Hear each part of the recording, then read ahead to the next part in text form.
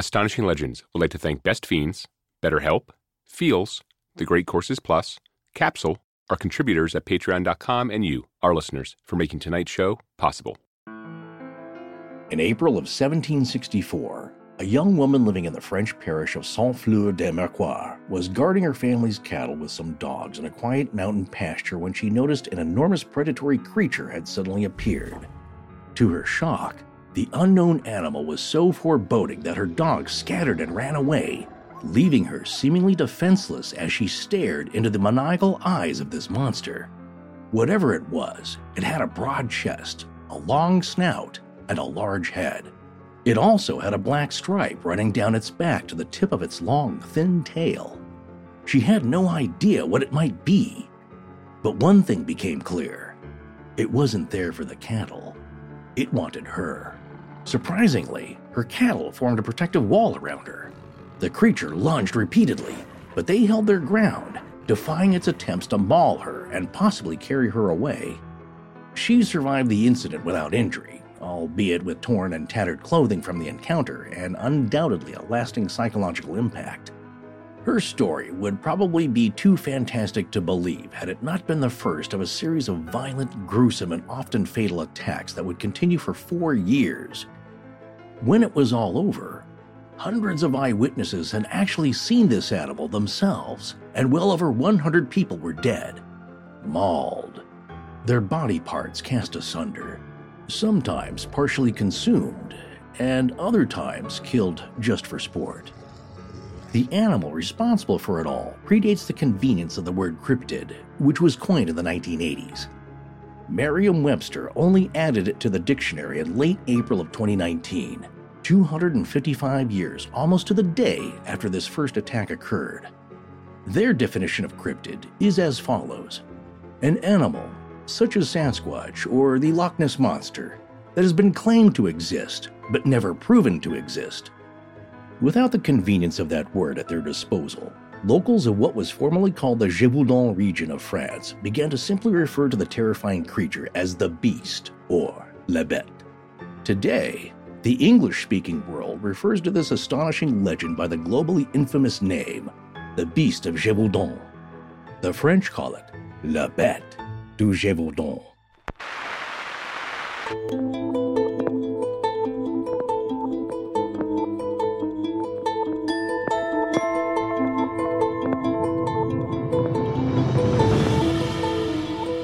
Welcome back to Astonishing Legends.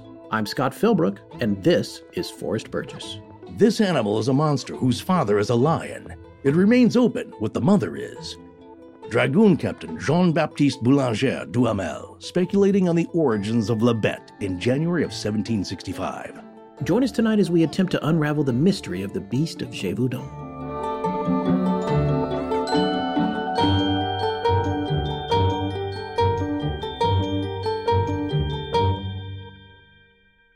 And we're back, Monsieur Neri. Oh, bonjour. Yeah, Wait, that's a quote. No, well, that was... Was that Truffaut from Close Encounters? Very good. Yeah. Wow. Well, Neri, Monsieur Neri. Monsieur Neri. And then you wonder, like, he had a heavy accent, as Francois Truffaut does, but Yes. He didn't really need the translator, I don't think. No, It he was kind of didn't. fun to have him. He was there. great in that movie. Yeah, Bob Balaban. Yeah. We are back, folks, and what a story we have tonight. Wow. So speaking of which, and more on this in a minute, but tonight's show is not for the faint of heart and maybe not for young kids either, so early warning there.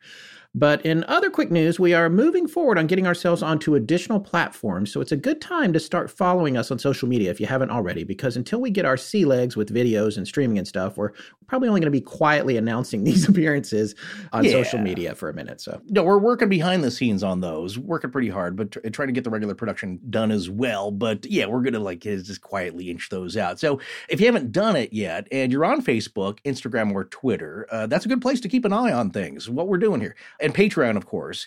And as we said on our last show, Tessa's running the stories portion of Instagram for us now, and it's pretty great. She's knocking it out of the park. Yeah, I love to check it out. Right now, she's doing a new story every day. I don't know how long she's going to keep doing that, but it's pretty awesome. I check in every night. I don't want her to burn out, but it is a lot more and a lot more fun than what we were doing with it. Yes, which was nothing. And but by the way, conversely, I run our Twitter account personally, and I find it one of the easiest ones to send a quick message out. So keep an eye on that too if you're trying to figure out where we are, what we're up to.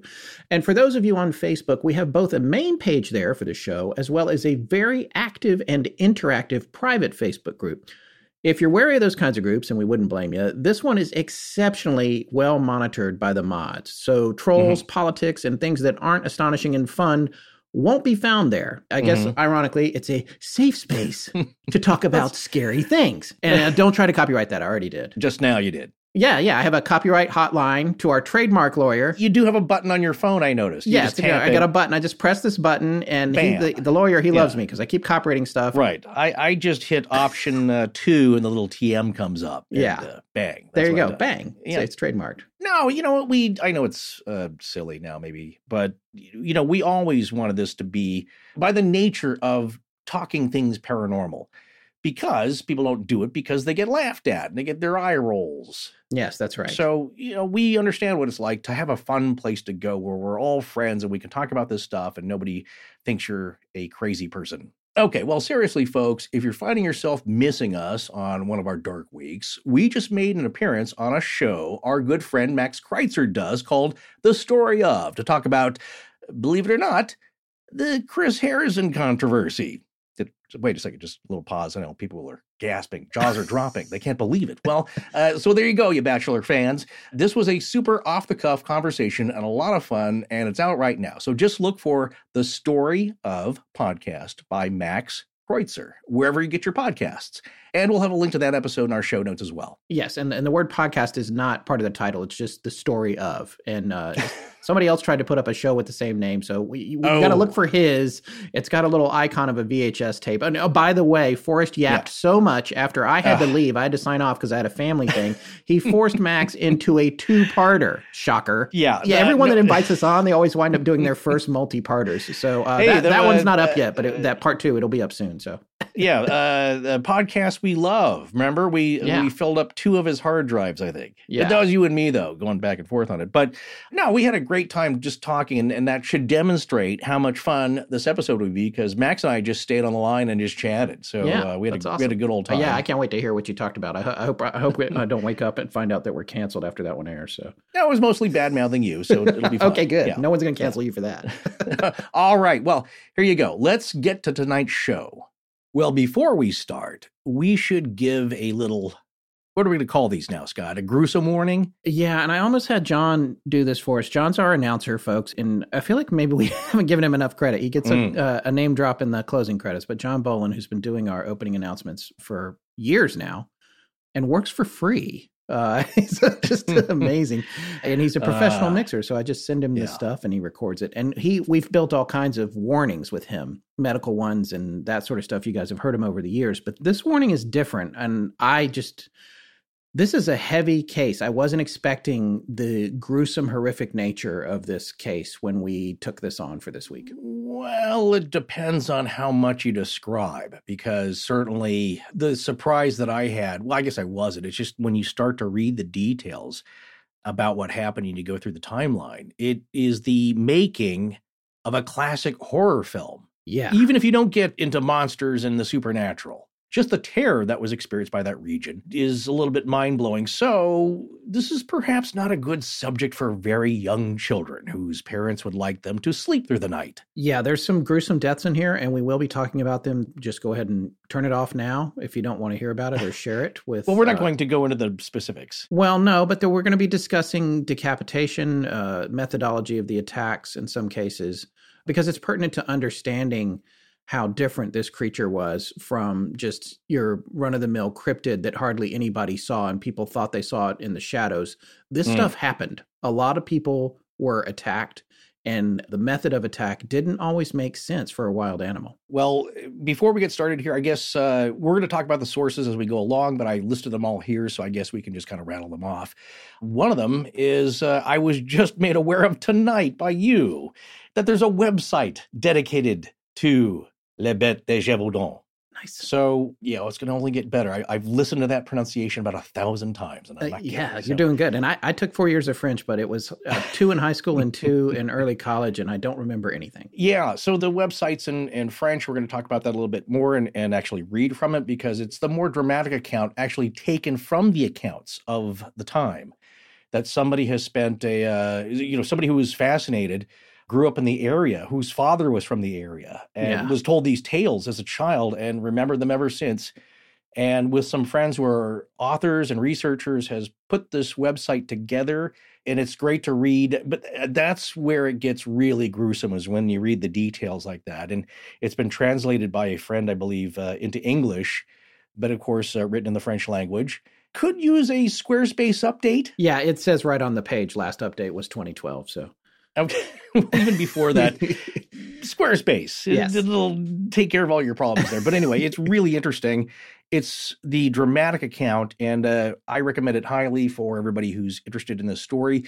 Another one that we're going to pull sources from tonight, one is a January 2002 scientific report from Nina. That's not 99 Love Balloons. This is a different Nina. That's Nena, wasn't it? Was that with an E? Nena, yeah. Yeah, okay. Yeah. Well, this is a Norwegian scientific paper, or at least it was under the auspices of the Norsk Institute for Naturforskning. Good Lord. And actually, I had my friend Arnie, one of my best friends, who lives in Seattle, and he's of Norwegian descent, like a lot of people in Seattle are. Yeah. And I thought it'd be fun if he did a pronunciation. So we're going to have Sarah maybe stick this in there if she can translate the iMessage recording I had him make. So here it is. Norsk Institut for Naturforskning. Wasn't that fun? Yeah, that's pretty awesome. Yeah, so I thought it would be fun to hear my friend Arnie on the show. I've been promising to get him on in some capacity. And he also taught me a dirty Norwegian limerick about cheese, but I'm not going to repeat that one here. But you Norwegians know what it is. Well, you could have just said the Norwegian Institute for Nature Research. Yes, that's what it is. You didn't have to go with it. But I just want to read this from their webpage real quick. That's an independent foundation for nature research and research on the interaction between human society, natural resources, and biodiversity. Yes, and here's the title, The Fear of Wolves, a review of wolves' attacks on humans. And the reason that it's so important is that it's a pretty solid scientific account of what really happens with wolf attacks over the years, for the past 100 years. A pretty definitive account, and there are some conclusions that really figure into the logic and probability of this case. Yes, and just to be absolutely clear, even though we're mentioning a wolf right here at the top, it's not a foregone conclusion that a wolf was even involved. You're going to hear a lot of stories about what people think this particular cryptid might have been, and that's the usual suspect for it. So it's good to take a look at wolves and their behavior, which we'll be doing. Indeed. So another source is an article in the SmithsonianMag.com website called When the Beast of Gévaudan Terrorized France by Lorraine Boissonneau, from June 26, 2017. Another article will be a blog article from the National Geographic Society newsroom dated September 27, 2016, titled Solving the Mystery of the 18th Century Killer, Beast of Gévaudan, by Carl Hans Tacke. You're going to hear a lot of Google Translate getting us Well, through and this Forvo.com. That's our saving grace. At some point, I just stop and I'm going to wing it, and hopefully you won't notice the difference unless you're a French speaker. And then we don't get too many critical emails from French speakers, so I'm appreciative of that. Yes, indeed. Not even our French-Canadian friends. So that is another article here. This is pretty interesting. Carl Hans Tacke is also the author of a book titled The Gévaudan Tragedy, The Disastrous Campaign of a Deported Beast. And the Kindle edition is only $4.95, where it's free with Kindle Unlimited. So we'll have a link to that, of course, and be sure to pick up a copy. Yeah, I got to tell you guys, I read this book front to back. It is really compelling, super interesting. So if you wind up being more interested in this story after we finish, definitely pick that up or pick up a hard copy of it. It's something that is good to have in the collection. Absolutely. And this one, we pulled a few things, but we didn't really get too into it. But it's an interesting angle. And it's another article by science writer and contributor to Forbes.com, David Bresson. And his article is titled, How an Ancient Volcano Helped a Man-Eating Wolf Terrorize 18th Century France And that has an interesting angle on it because it's from the geology of the place. So he is a freelance geologist and is aware of the area, I think, very well, and of the story. So his take is perhaps why this beast was not caught successfully right away, if at all. But let's get to this beast. What is this beast and its legend we shall speak of? Well, this is the Beast of Gévaudan. That's my best Forvo. You're doing good. Yeah, I'm impressed. Gévaudan. Yeah, well, Gévaudan. That's going to slip. That's going to slide. And it changes all around. We always start out really good right out of the gate. And then by later, it's Gévaudan. It's the wavering sync on a bad Zoom call. Well, in French, it's Le Bête du Gévaudan. Or if you're, quote unquote, ugly Americans like us, well, like me, because Scott here studied French for 4 years, you'd like to pronounce it as the Beast of Gévaudan. Gévaudan, because that's how it looks like it's spelled. Well, the Beast of Gévaudan refers to a spree of mysterious, horrific, and gruesome attacks on the residents of the former province of Gévaudan, located in a highland region of south-central France known as the Majorité Mountains. As it was described by eyewitnesses at the time and some survivors, during the years of 1764 and 1767, some type of unknown canine-like predator, described as something like a large wolf or dog or a hybrid of the two, and one or more of them, or a pack of them, was savagely attacking these villagers. Like usual canine predators, mostly going for their necks and ripping their throats out. And some victims had their heads gnawed off or were found partially eaten.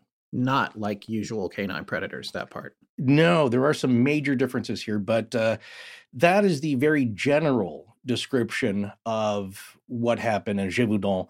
But as we'll see, a lot of people don't think they were canine-like at all.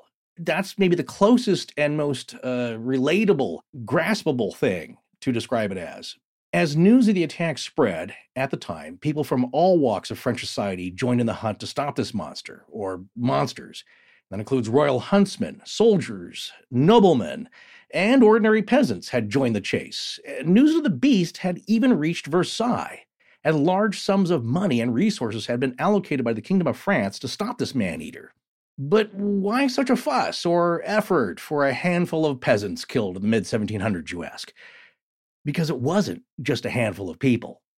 Get this. Now, there are, of course, widely varying estimates of the number of victims, both contemporary accounts at the time and modern-day estimates, but some sources say as many as 60 to 100 adults and children were killed, with over 30 people injured. And another source says over 100 were killed in Gévaudan in the 3-year period. And one report from 1987 estimates that at least 500 people had been killed and 49 injured, for a total of 610 beast attacks, with 98 of those killed having been partially consumed. We're talking about a lot of people in 3 years. Yeah, and at times this thing was killing daily, and sometimes multiple, or attacking at least multiple victims a day. And on top of that, according to the author Taka, who we were talking about earlier, and his book we'll be referring to tonight, and there's probably a lot of cases that didn't even make any records or registrations because people just disappeared. They were consumed entirely, missing 411 style, just completely consumed. And at that point, it's just like, well, I wonder where Fred went. Or Francois, to be Francois, yes, exactly. He got eated. Yeah.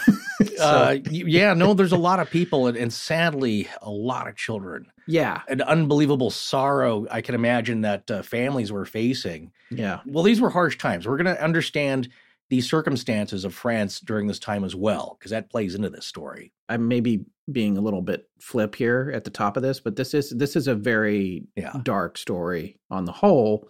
It's a bit of gallows humor on my part, I think, trying to deal with it because, like I said, I was shocked at the details of this story. So, well, I know, and it was a long time ago, and that's how you look at this, or how we all do. But we do take a look at the humanity of it at the time and try and put ourselves in that situation and what they must have gone through. Because one of the knocks on them is, are people just exaggerating this? Was it that bad? These are uneducated folks, so maybe it wasn't all that bad. Well, let's take a look at the location.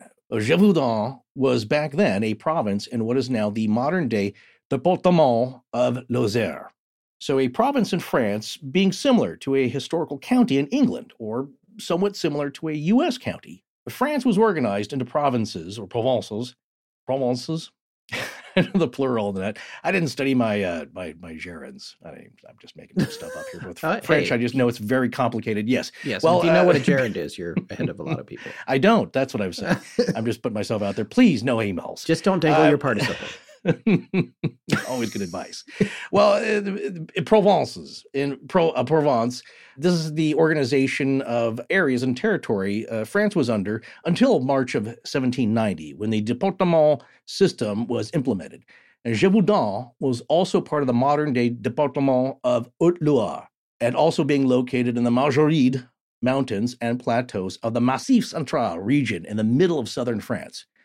Beautiful country, just unbelievable. Stunning. If you look this area up online, I have not been there. I have been to France, but not to this region. Right. I just couldn't believe how gorgeous this area is. It really is amazing. That plays into it too because of the background of this story and the fairy tale nature of it. Well, the attacks themselves were reported to have occurred over an area that was roughly 56 by 50 miles, or about 90 by 80 kilometers. So quite a range of territory for a predator and the hunters searching for it, or them, but perhaps less formidable for several predators to cover that amount of ground. Now, Scott, did you find out what an average territory of a wolf would be, or a pack of wolves would be? Does this seem like a lot to you? I found an interesting website. It has a little section on this. It's called wolfworlds.com. We'll have a link to this, Very of cool. course. Yeah, this is interesting. It says here, by nature, wolves are very territorial animals. Also, I do want to say something else, by the way. Mm-hmm. We're not here tonight to vilify wolves. We're not doing the Peter Benchley, like Jaws situation, which he felt guilty about for the rest of his life. Wolves are cool animals. We're super into them. And in fact, a very dear friend of mine has a wolf dog hybrid, is an amazing creature. Oh, so did our family. Did I tell you about that? I feel like maybe Yukon. a long time ago. Yeah, he was either a half or a quarter Siberian Husky and wolf, and you wouldn't know what to look at him because, of course, he had the blue eyes and the reddish fur. Yeah, the reddish and white fur. The only thing that would remind you of it is when he would get around other dogs. Yeah, they would kowtow to him. Oh, it was weird. He was the big boss. Just like, well, he didn't do anything. He was one of the most gentle dogs I've ever been around, and the most gentle hand feeding dog. Yeah, you just had this vibe, and so the other dogs would be friendly towards him, but like wary of him. It's funny. Yeah. They would part the room as he walked by. Yeah. And so I don't know what they were picking up on, but I think it was that part of the wolf. So what we're here to do tonight is give you the real skinny on this, the real dope about what really happens with wolf attacks, the percentages, and the probabilities of this case being a wolf attack case. Wolves are people too. Well, they can have a home range from 33 to 6,200 square kilometers. That's 12.7 to up to 2,400 square miles. But it depends on the type of wolf and where they reside. On average, it's about 35 square kilometers or 13 and a half square miles. And it says here, this is quite a bit of territory for a single wolf pack to take over. That is why many of them overlap with others. It is seldom that these packs of wolves will come into contact with each other. It is estimated that 50% of the territory of a wolf pack is covered daily. They aren't idle for very long, making it hard to track where they are actually at. The low number of wolves, as well as their movements, make it harder for experts to keep a close eye on them for research and observation purposes. Yeah. They do have an area of their territory that is considered to be the core. It is often in the middle of the radius of their range or very close to it. This is where up to 50% of the time of a given wolf pack will be spent. This is the location where they feel very safe, so it is common for the dens where the mothers give birth to be close to the core as well. They give warning signals of where they will be, including loud howls and barking. Generally, the wolf packs will avoid being around each other unless they are fighting for food that may be in short supply. When that occurs, these wolf packs may engage in battles with each other in order to continue to have their claim on a given location as well as the food within it. Wow. Well, that's interesting about wolf packs, Scott, because that's one theory that happened to this region because of so many attacks happening. But what about the lone wolf? Because that's another factor that is part of this legend, in that people didn't see a wolf pack per se. So what is your research? Tell me about lone wolves. The first thing I think of is I'm pretty sure that John Travolta had a jacket in one of his movies. that said did, Lone yes. Wolf on the back. Yeah. Was it Greece? It was wasn't. something, I can't remember. I think so. I think so. Well, right. according to Wikipedia, lone wolf is an animal that acts independently or generally lives or spends time alone instead of with a group. It's normally a pack I knew animal. that. I could have guessed that. Yeah. These are wolves that have left or been excluded from their pack and are therefore described as lone wolves. The page goes on to indicate that generally these are older female wolves driven from the that's pack. interesting. They're driven out by sort of the structure. It's a wolf Ronin, a Ronin wolf. Yeah. Who's been shunned by their samurai. And it indicates, too, that it's difficult for them to remain lone wolves very long because it's harder to hunt, harder to bring down prey, all that kind of stuff. So it's not a great situation. Okay, well, keep that in mind, dear audience, as we describe this story, because we'll see if that makes sense here, because the lone wolf scenario is one mundane peg that we're trying to pound into a round hole here. So it doesn't fit with the story. It was Laverne and Shirley. It's Michael McKean. It's Michael McKean. Yes, there you go. They screwed up and didn't put the L on his jacket, so it just said one wolf. Remember that? And then Laverne had to put the L. She sewed the L onto his jacket. That's right. So, there you go. A wolf being back then just a very handsy guy, you could say. Television history interwoven with the Beast of Gévaudan. And explained all here to little effect. Okay, let's get back to this article here because it describes what the place was like at the time. It still is to a great degree. From the SmithsonianMag.com article, as we said, June 26, 2017, titled When the Beast of Gévaudan Terrorized France by Lorraine Boissonneau. She quotes another author when describing what the landscape was like at the time. This author is J.M. Smith, a historian and author of Monsters of Gévaudan, The Making of a Beast. And Smith describes the province as being wild and mysterious itself by saying, quote, "It had the reputation for being a remote, isolated backwater where the forces of nature had not been full tamed, where the forests were indeed enchanted. It's fascinating, it's powerful, it's scary, it's sublime," end quote.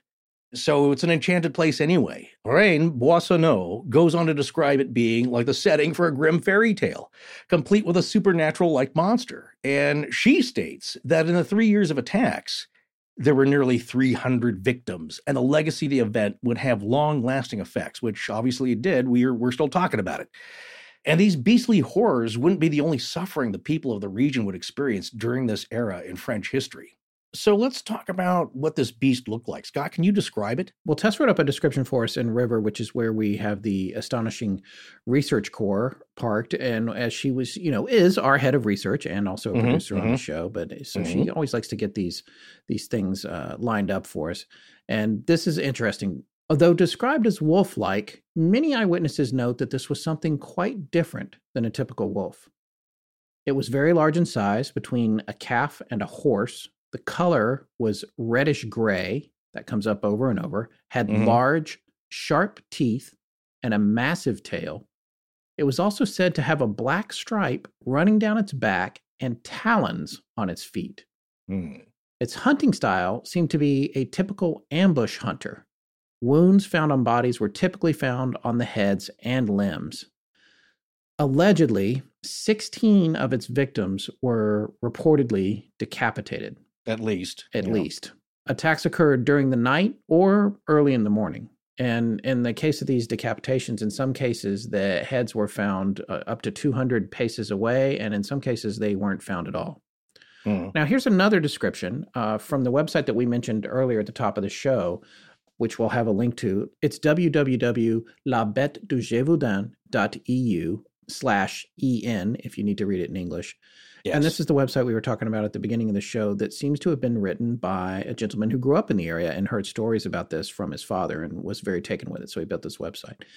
And we'll listen to this description of the beast here, which later is what it came to be called. They just left off the Gévaudan. So it was referred to colloquially and in a lot of cases as just the beast or la bête. It was sure now that the beast was not a wolf. Too many people had seen it and gave the same description. It was a fantastic animal, sized like a calf or a donkey.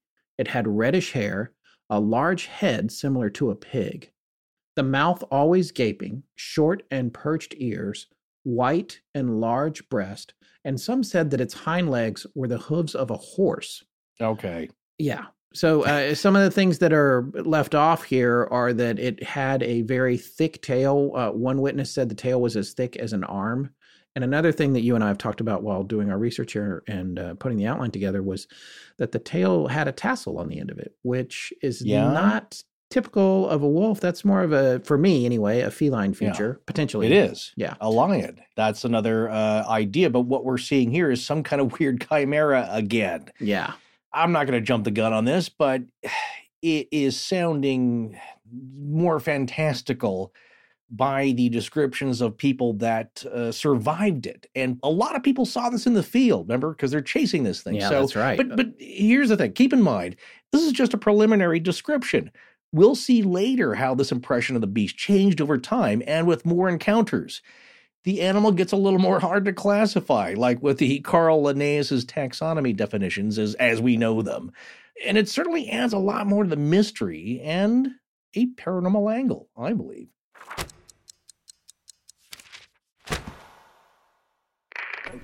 I am Michael Camp, and this is Astonishing Legends. Let's get back to the show. Well, Scott, let's talk about the history of the attacks or the timeline of the attacks. And we start off with a discrepancy because there are several stories that go along with La Bête that are often told and retold, and some of the names stick with it. And then also there's some conflation between the stories. One of them, as you'll see here in the wiki entry, and a lot of these sources that the wiki entry on the beast credits, I'm not sure are accurate, as I am not sure that this first attribution of this, one of the more famous anecdotes, is correctly attributed to Jean-Marie Vallée. It's actually definitely not correctly attributed. Okay. It's definitely a Wikipedia page mistake. Yeah. Right. Yeah, absolutely. Right. We fall back on Wikipedia for summaries of things that we go deeper on with other sources, but we also try to keep an eye on it because it's sometimes it's not an intentional mistake. You know, there's a lot of information being put together here, but there is a false attribution here that's cited back to a Smithsonian article, which is also one of our primary sources. And that Smithsonian article doesn't even have the story incorrectly like it's mentioned on Wikipedia. So it doesn't work there. It's not like Smithsonian made a mistake and someone put it in Wikipedia page. Somehow it got lost in translation as it got moved over to the Wikipedia page. It's not intentionally misleading. Unless it's the Nazi Bell page. Yeah. Yeah. Intentionally mislead you. Intentionally mislead. Or the Kelly Hopkinsville situation. Or that one, too. Yeah. So the idea here, though, is that what we do know, there will be a statement in any of these entries, like especially Wikipedia. We'll check out the source for that and see if it lines up with some of the same source materials, or if it's something new and see what they have to say. We don't have time to do that all the time, but sometimes like this didn't make sense because the dates don't line up, although the name's the same, but the anecdotes don't line up. But what we do know is that there are two famous anecdotes or legendary anecdotes that come with this story. So the one here is about the first attack that happens, the first non-fatal attack, but possibly the first attack or appearance of the beast where somebody survived and was able to describe it. And this first known attempted attack was on a young woman. And as you'll see in the wiki entry here, they listed as Marie-Jean Vallée, who was tending a herd of oxen in June of 1764 near the town of Langonnier in eastern Gévaudan, also stated as the town of Saint-Flour in the Auvergne by some sources. So again, some of the towns are mixed up and we're not really sure. But again, what we do know is that the anecdotes themselves remain somewhat intact, if not the names and the places and the dates. The names are getting mixed up in the anecdotes. And I'm going to fall back on Karl Hans Taka with the Gévaudan tragedy. In his book, he has both of these stories in there. And he has the one in Saint-Flour. That's April of 1764. And then that's what he attributes it to be the first non-fatal attack. But then there is another really famous story of an attack that was repelled by a young woman named Vallée and in 1765. So we're going to tell both those stories, but what we're saying is that they're incorrectly cited on the Wikipedia page. They're mixed up. They're mashed together. Yeah. You'll know it if you know the story or learn the story with us. In this first story where the beast is repelled, the story goes that the beast started to stalk this young woman, whoever she may be. And the dogs she had there, they cowered and ran. They were frightened of the beast. However, the bulls in her herd had grouped around her and then charged it, driving it off. It attempted a second attack, but the bulls again drove it off, and this time it did not return. So what's interesting to note here is that the bulls formed a circle and protected her, and they're big, formidable beasts themselves, and they were able to drive off this, whatever this thing was. But it's the first instance of something strange trying to attack a human. Yes, and that's the story we shared in the cold open. Yes, it is. But again, this may not have been the first attack.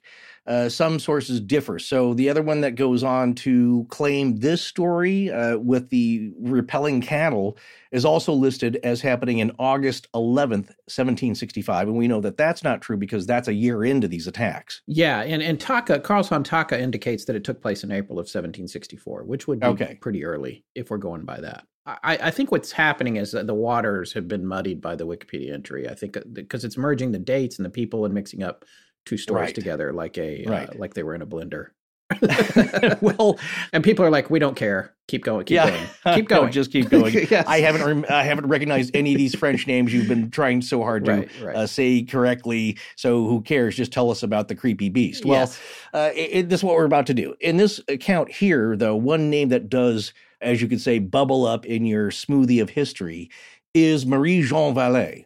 Her name definitely is remembered as somebody who bravely repelled this beast that killed so many. And Scott, why don't you read that anecdote from an Atlas Obscura article? This is a very quick little telling of this story that's well done and also is corroborated by Taka's book. So we're able to cross-corroborate this particular version of this story. In a sworn testimony recorded in 1765, Antoine Beauterne, who we'll talk about later, recounted Vallée's story of her near miss and attempt at killing the feared beast, which she described as looking like an unusually large dog. According to the account, Vallée was crossing between branches of a river through a small wooded area when she turned to discover the beast immediately behind her. As it reared up for an attack, the young woman plunged a homemade spear she had been carrying into its chest. Injured but not dead, the beast raised a paw to the injury, crying out loudly, and then rolled off into the waters of the river. That story is on Atlas Obscura. The primary contributor for that was Annetta Black, and it was edited by 4 other Obscura contributors. We'll have a link to that in our show notes. But that jives with the version of that story that Taka told in his book, and that is the legendary story. There's this statue of her plunging the spear into the beast's chest, much like Mel Gibson did, both in Braveheart and The Patriot, exact same stunt, twice, where he plants the spear in the ground and the horse jumps on it. It's like, really? You're going to do that twice? But yes, I digress. Yeah. But it's the same thing, and the statue just looks amazing. It's so compelling. Whatever the story is, she got away, and now that's part of the legend of La Bête du Gévaudan. Well, whatever story is true here, or what actually really happened, whenever it occurred, Marie-Jeanne Vallée's successful defense against the beast would earn her a prominent place in the legend. What seems to be an agreement, though, is that the beast would claim its first victim a short time at the end of June in 1764.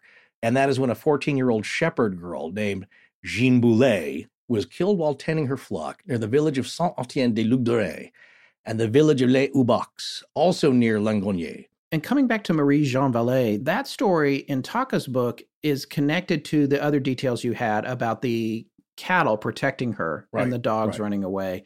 Yeah. In Taka's book, that's an unnamed victim who is different from the encounter that Vallée had with the spear that's immortalized with the statue. Okay. So, but yeah, well, that was my point. Which one's first? You know, we just don't know. It's and these things get confused. Yeah, when not so much at the time because people knew who these people were of the village. Okay, they're small villages, and I know it's a big region of sorts, but people knew who these people were. Over the tellings and researching and the writers over the years, that story gets conflated with other ones. So I think elements of it are true, but whether they all happened to Marie-Jeanne Vallée, whether in June of the year previous in 1764, they happened August 11th, 1765, we're not sure, or it depends on what version you read. Yeah, and one of the things that's interesting about the description that Taka talks about with this particular encounter, whether it was Vallée or this other unnamed girl, which is what he said, this person described the animal as having a very wide chest, a big head, short upright ears, and a long snout. Yeah. The tail was long and strangely thin. From the upper side of the head to the tip of the tail ran a dark stripe that comes up over and over.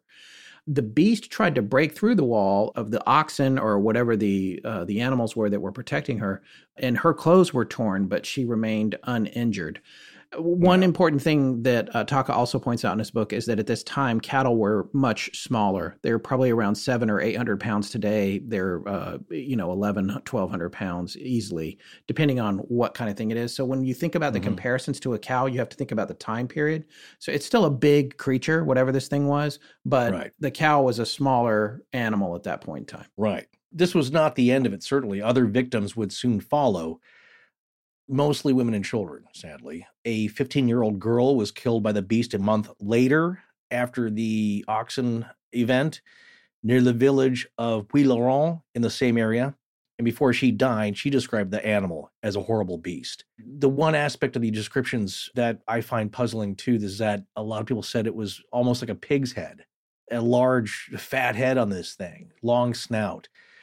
Very weird description, and you have to accept these people know what their livestock looks like. They know what the animals in their area looks like. They've seen them all. Including wolves. Yeah, this is nothing like anybody had ever seen. That's why they had such trouble describing it. And the other thing, this is a trigger warning here, but I might as well say this now. When you hear of these killings, it's not that this thing snaps your neck and you're just lying on the ground in a beautiful repose. I mean, they found these young people utterly ripped up to shreds. And weirdly, though, cheeks eaten, eyeballs eaten, the blood drained as if it were drank from them, hearts ripped out. Just the worst condition you can imagine finding a loved one in or somebody you knew. And that really amped up the terror of these attacks. So people, you can imagine, were in a frenzy to stop this, figure out what was doing this, and kill it. At the same time, they have to eat. So people are still tending their flocks. You have to tend to the animals. And so they were still out in the fields because you had little choice back then. But I just wanted to express how horrific these attacks were, but also what makes them so baffling, and that this seemed far beyond the attack of a hungry animal, because there were wolf attacks. People knew what wolf attacks looked like. Certainly their livestock were sometimes attacked by predators. They knew what that looked like. This was far different. The other strange thing is that, not to spoil anything here, but I did not come across any accounts that really talked about this thing taking the livestock, which you would imagine it went for first. Now, we're going to talk about this in our conclusions because I think it's a valid point here to bring up. But this thing seemed to go after the people specifically. Humans, targeted them, stalked them. Not so much the animals, because again, I didn't come across any of these anecdotes or stories where that was the case. Like a farmer or a shepherd came across some eaten animals and that put them in danger, or they're trying to stop this. It came after people specifically. Yeah, from Taka's book, it was exclusively the people that it went after. These things keep going on here. The accounts just keep racking up, and it's so frequent that people almost can't keep track of them. In one case here, near the village of Laval in the province of Dauphine on September 8th, 1764. David Bresson, in the article on Forbes.com, he says 1762. I think that's a typo there, but he says a young boy from the Yali family goes missing while herding a flock of sheep. People are still having to send their kids out to work, and sadly, only his partially eaten remains were found, and he was immediately buried. So that's the other thing, is that it's not all about food either. Whatever this thing is seems to be killing for pleasure.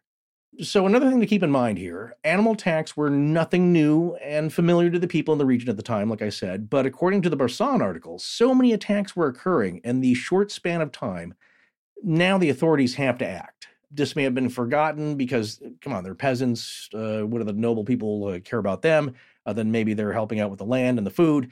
Another item to keep in mind, Bresson lists different names for the places, as we said before, of the events. And so we're mentioning both in the descriptions. But this might be due to the changing of the 18th century place names with modern designations, because he seems very familiar with the locales. Yeah, in a lot of cases, it goes for the kill, and then there's not other damage. And in other cases, the victims are, as we said, decapitated, which there doesn't appear to be any reason for. Wolves, in fact, won't do that. That takes a lot of work. Right. And the only thing that they could surmise was a possibility of people coming apart as they are dragged through the woods or to different locations. But again, this is still an unusual occurrence. So there's some debate as to why that was even going on. It's also not like other scavengers are coming in, and that sometimes happens with an old kill over time. Of course, people know when somebody doesn't come home that evening, and they go out searching for them. So these are discovered right away. Well, we're going to read a lot and pull from the website, as we discussed before, the Beast of Gévaudan website. Of course, there's a site dedicated to the beast, and it's pretty good. So keep in mind, yes, it's been translated, I think, by a friend. But it's dramatic. It gives you more the feel of the time and the experience of it, which is important because you have to put yourself in there. This isn't just a story that happened in the late 1700s. This was a real life thing that a lot of people had to go through. Well, the creator of the site, I think, is David Galson. It was hard to find anybody who was attributable to the creation of the site, other than he gives us the story of his father, who, to me, looks like a great guy in history. He was a pilot. He looked like the aviator to me in The Little Prince. Yes, he did. He had kind of a similar story, too. Yeah. There was a thorough listing of all the victims that were mostly recorded, and I thought he summed it up very well. And so this is what he starts off when he talks about the summary of all the cases, which, of course, we don't need to read all of them to you. You get the idea. But he says, in this morbid listing, I take into account all attacked persons, whether directly killed, bitten, or scratched, or indirectly, only present in an attacked group. So some people were attacked in groups of humans, which is odd also for wolves. Usually they'll go after a lone person. But some people, this beast attacked, were in groups, and so some people weren't directly attacked. Somebody in the group was. And also, this is weird. Some people were attacked several times. As he says, it happened. Can you imagine, like, you live through one of them, and then a couple weeks later, you get attacked again? This is starting to sound more like a werewolf story to me. This is the summary that David Galsan sums up here. So, for 240 attacks, that's what he lists total, 112 dead, 53 wounded, 75 people ended up safe. I guess they got away. He says, or the website note here is, this was updated in July 2010. During 3 years, the efficacy of the beast was high. 50% of the attacks resulted in death. Of 100 people attacked, 46.2% of the attacks resulted in death, 22.3% in wounds, and 31.5% were safe.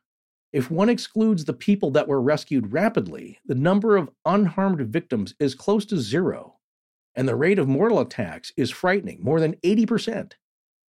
The worst period started in December of 1764 and ended in June 1765. So the summary goes on to say, one should bear in mind that the 240 attacks are those reported in the parish registers and in the minutes or via narratives passed by trustful people and collected by the abbot Porcher. So these were recorded by the church, the only authority in the area a lot of the time for these villagers. So these were statements recorded by educated people. But it is also sure, he goes on to say, that many other attacks were never mentioned, either by some people's will or because it was not possible to transcribe them. So these are just the reported attacks. There may have been a lot more. And also close calls where people were just like, I don't want to talk about this. No, I just want to forget about this. I saw something weird. I escaped with my life. I'm done with this. Because there was also possibly a supernatural angle, like the skinwalker. You don't talk about it because it draws attention to you. Yeah, so here's another account from that website. It says, in October, a peasant from Juliange called Jean-Pierre Porcher, one of the abbots, documenting everything, and was putting into order some bundles in his barn. Again, keeping in mind this is translated. The dusk was coming. The snow covered the countryside. All of a sudden, a shadow goes through the narrow window of the warehouse. Porcher is gripped by a kind of terror.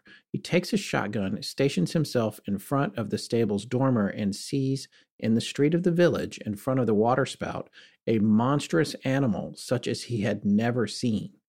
It is the beast, he said to himself.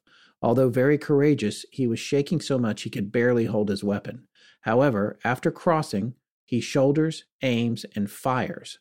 The beast falls, gets back on its feet, shakes its head standing still, and looks around furiously. Porcher fires again. The beast shouts out, bends its legs, and escapes, making, quote, a noise like two people breaking up after a fight. That night, Porcher was convinced that unless there was a miracle, all the inhabitants of Gévaudan were doomed to be eaten. this guy unloads on it with 2 shotgun blasts. Yeah. And it gets away. Yeah. This was not the only time. This happened over and over again. This starts to make people, as we say, no effect. This starts to freak people out. This thing, if it were just a big wolf, any kind of animal, should go down after being shot a few times. This happened over and over again. And by this point, people are wondering what is going on here. A lot of people have seen this thing. A lot of people have been attacked. A lot of people have been so mutilated that it's mind-boggling how vicious this thing was. So to give you an idea, towards the end of 1764, a local newspaper characterized the events thusly. A ferocious beast of unknown type, coming from who knows where, attacks the human species, killing individuals, drinking their blood, feasting on their flesh, and multiplying its carnage from day to day. Hunters who are in pursuit have neither been able to stop it because it is more agile than they, nor lure it into their traps because it surpasses them in cunning, nor engage in combat when it presents itself to them because its terrifying appearance weakens their courage, disturbs their vision, sets their hands shaking, and neutralizes their skill. This is the beast from Alien. Yeah. It outsmarts Xenomorph. It doesn't fall for any traps. This thing's smart, too. There's something, according to these reports, is going on here other than just a hungry animal in the wild. But there are other cases like that, right, Scott, in India, we're going to talk about in our conclusions. Yes. Well, by December, because of the frequency of the attacks, with many seeming to have taken place at the same time as the other ones in different locations, there were rumors that there could be a pair of beasts or several beasts acting on their own. Some reports at the time claimed that the beast had a partner or was with its offspring. So listen to this description also from the website. It seemed the beast could be everywhere at once. In the same day, it was in places separated by 6 to 7 miles. It liked to stand up and do some clowning, looking like it was, quote unquote, happy as a Larry. That must be a French term, Yeah, French expression. I don't know what it means, but it's funny, and I'm going to start using it. Yes, me too. but it goes on here, and it seemed to have no viciousness sometimes. If it was in a hurry, the beast would cross the rivers in 2 or 3 jumps, and it was seen walking on the water without getting wet. Someone assured that he heard the beast laugh and speak. Usually, a mother would scold and threaten her child with the beast, and it would lay unexpectedly its hooks on the windowsills, gazing arrogantly at the sought-after baby. Moreover, it rarely devoured the corpse of its victims, contenting itself with tearing it, sucking its blood, scalping its head, and taking away the heart, the liver, and the intestines. Oof, this is a horror movie, but here's the other thing. It's like this is starting to sound like Skinwalker Ranch. It really is. These encounters, in a lot of ways, they're even more chilling in terms of the nature of the attacks. But what is really similar is this supernatural quality that this thing seems to have, and the immortality, the ability to be in several places at once, and the intelligence level of it. Because it seems to avoid traps. It understands what they're trying to do to catch it, and seems to be one step ahead of them, which is pretty impressive for a canine or a feline or whatever this unknown cryptid creature is. Well, and of course you can say, look, these are very educated people. They couldn't read. This is the 1760s, and everyone's just making up a story because there's nothing else going on in the village, and they're having a good time with it. It's like, I would argue then that this was taken seriously because so many people are dying, that yes, maybe they're exaggerating. Maybe they're just scared, and these are flights of fancy with them. Their imaginations are running wild. But some of the descriptions are so curious that I'm not going to say that it's impossible to make up, but they're just weird. It's a very weird thing going on here that doesn't fall into natural predation. So we're going to leave it at that for the moment. Well, as we said before, what are the contemporary circumstances going on here? Because this happens in a time and a place, very specifically in history, where the historical circumstances, the socio-economic, the political circumstances are playing a factor in this. And it affects the hunt for this beast. Well, aside from that newspaper account we just read, what were the societal circumstances for the people living in the region and for France as a whole. We're now going to turn again to the SmithsonianMag.com article titled When the Beast of Gévaudan Terrorized France by Lorraine Boissonneau. And she does a great job of summarizing the contemporary circumstances. So what's more, Boissonneau states that in 3 years' time, the beast or the beasts had attacked nearly 300 people. But these monstrous killings weren't the only awful hardships for the people of the Gévaudan province. In 1764, the 7 Years' War, which lasted from 1756 to 1763, which was described as a global conflict and a struggle for global primacy between Britain and France, had only ended the prior year. France was in a terrible economic condition, having lost several key battles fighting the British and the Prussians. King Louis XV had also lost Canadian territories, along with numerous overseas colonial possessions. Boissonneau's assertion was that France as a nation was downtrodden, in disarray, and needed a morale boost. And the stopping of this beast would provide a common foe and cause that the country could unite against and rally around.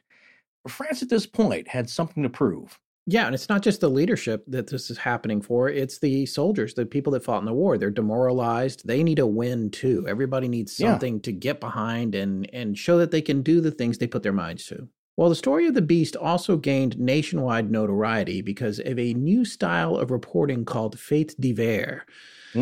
I guess this translates to various facts. Yeah. Do you remember what the definitions of those? I mean, I looked it up actually, but you don't trust Google Translate. Sometimes it it gives you a roundabout definition. I mean, it sounds a little bit like sensationalistic journalism, which obviously sells papers. This method was employed by the founder of the Courrier d'Avignon newspaper, Francois Morenis.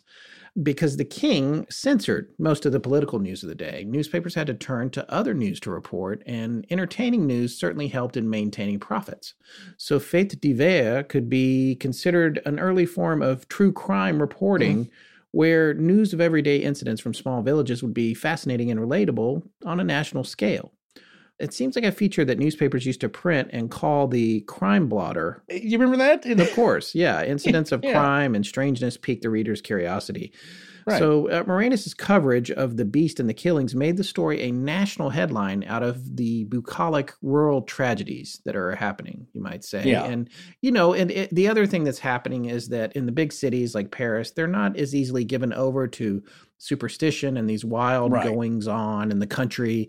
And so this is a way for them to live vicariously and see what's happening out there to these folks that are the ne'er-do-wells. Because a lot of the peasants and the people that were subjected to this they couldn't read or write. They were impoverished. They were having bad years, bad harvests. So they're already having a pretty bad time. And then this thing comes along and starts indiscriminately killing their children. Right.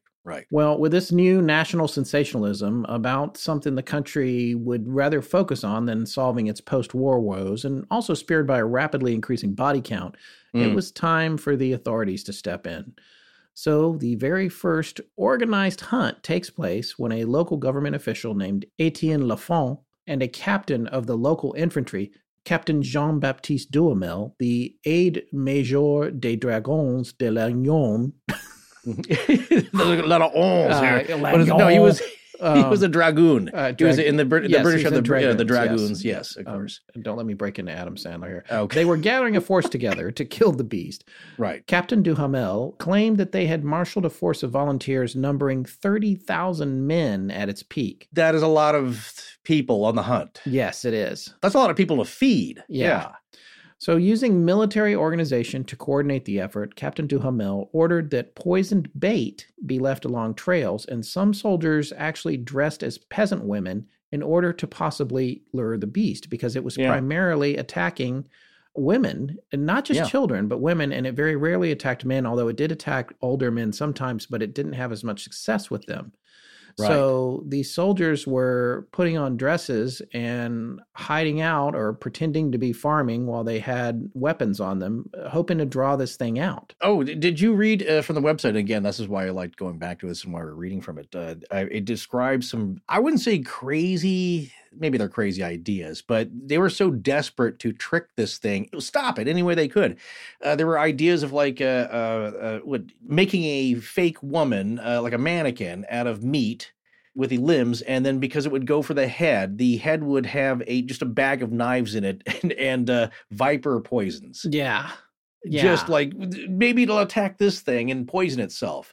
They're just thinking up anything that might possibly work because what's been going on so far has not worked, regular hunting methods, and people are dying every week. Yeah. And one of the things that Taka said was this thing never went for this. It never was tricked by the soldiers in ladies' clothing. And I guess apparently, according to Duhamel, when they did that, a bunch of volunteers also wanted to show up, male volunteers, and wear dresses and get out in the fields too. But he banned that. He didn't want that to happen because he didn't want, if they didn't have success, he didn't want his soldiers to look bad. Right. It's getting complicated. So then, but the other thing about the poisoning, a lot of times what was happening there, where they were finding domestic dogs and poisoning them, and then lacing their bodies with poison and leaving them out in the fields.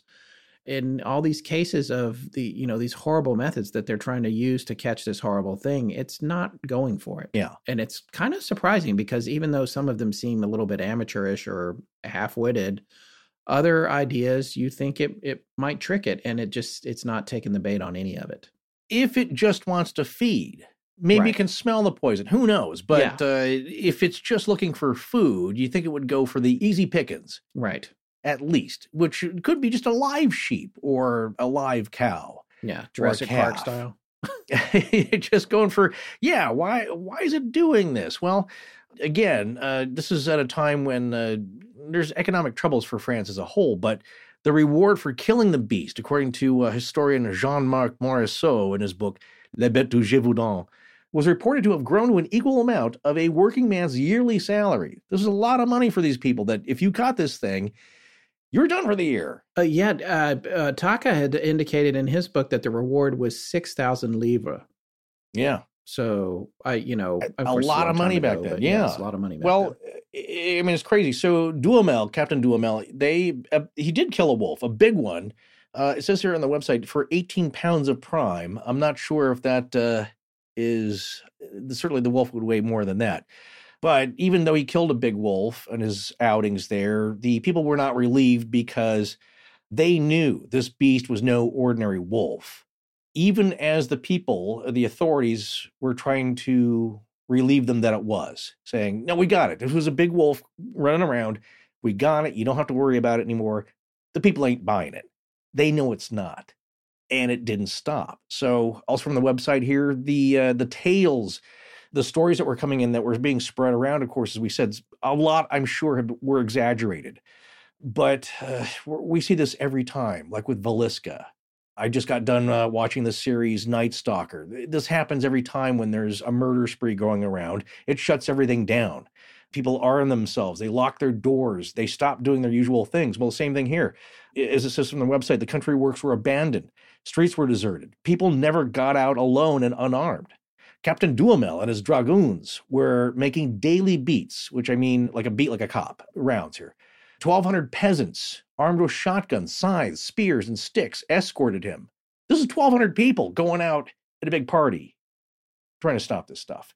And as soon as there was a report of the beast being spotted, they would go hunt it out. They would immediately tear out after it. Monsieur de Lafont, he was the property manager in Mende. He was the local government representative here. Mr. de Montcalm, general commander of the troops in Languedoc. Mr. de Morangy was a nobleman here. And the Mercier, who is the boldest hunter in Gévaudan, they all went out in the field. So that's what I was saying earlier at the beginning of this. You got authorities, you got noblemen, you got peasants, you got military people. Everybody's banging together because this is serious. They want to stop this thing. So it broke down class walls. It's also something they can all get behind, a cause that unites them, which is what they needed. So people were glad to get out here because also these are people that they love and know who are being taken daily here. So the news was being spread by criers, town criers who would announce to all the peasants in the villages there. These brave men, they got out on snowy country roads. They were determined and resolute to stop this monster here. So now, of course, as we said, the news reached Versailles. It was being talked about in the papers in Paris. It was the top of everyone's conversation everywhere in France. It even made it to England, which, of course, the English were making fun of them. There were stories that were coming back. The beast had killed hundreds of thousands of French troops and was stopped by a kitten. So the king said, okay, that's enough. That we're not going to be made fun of anymore. We got to do something about this. And even though we're in disarray, I'm going to put some effort behind this.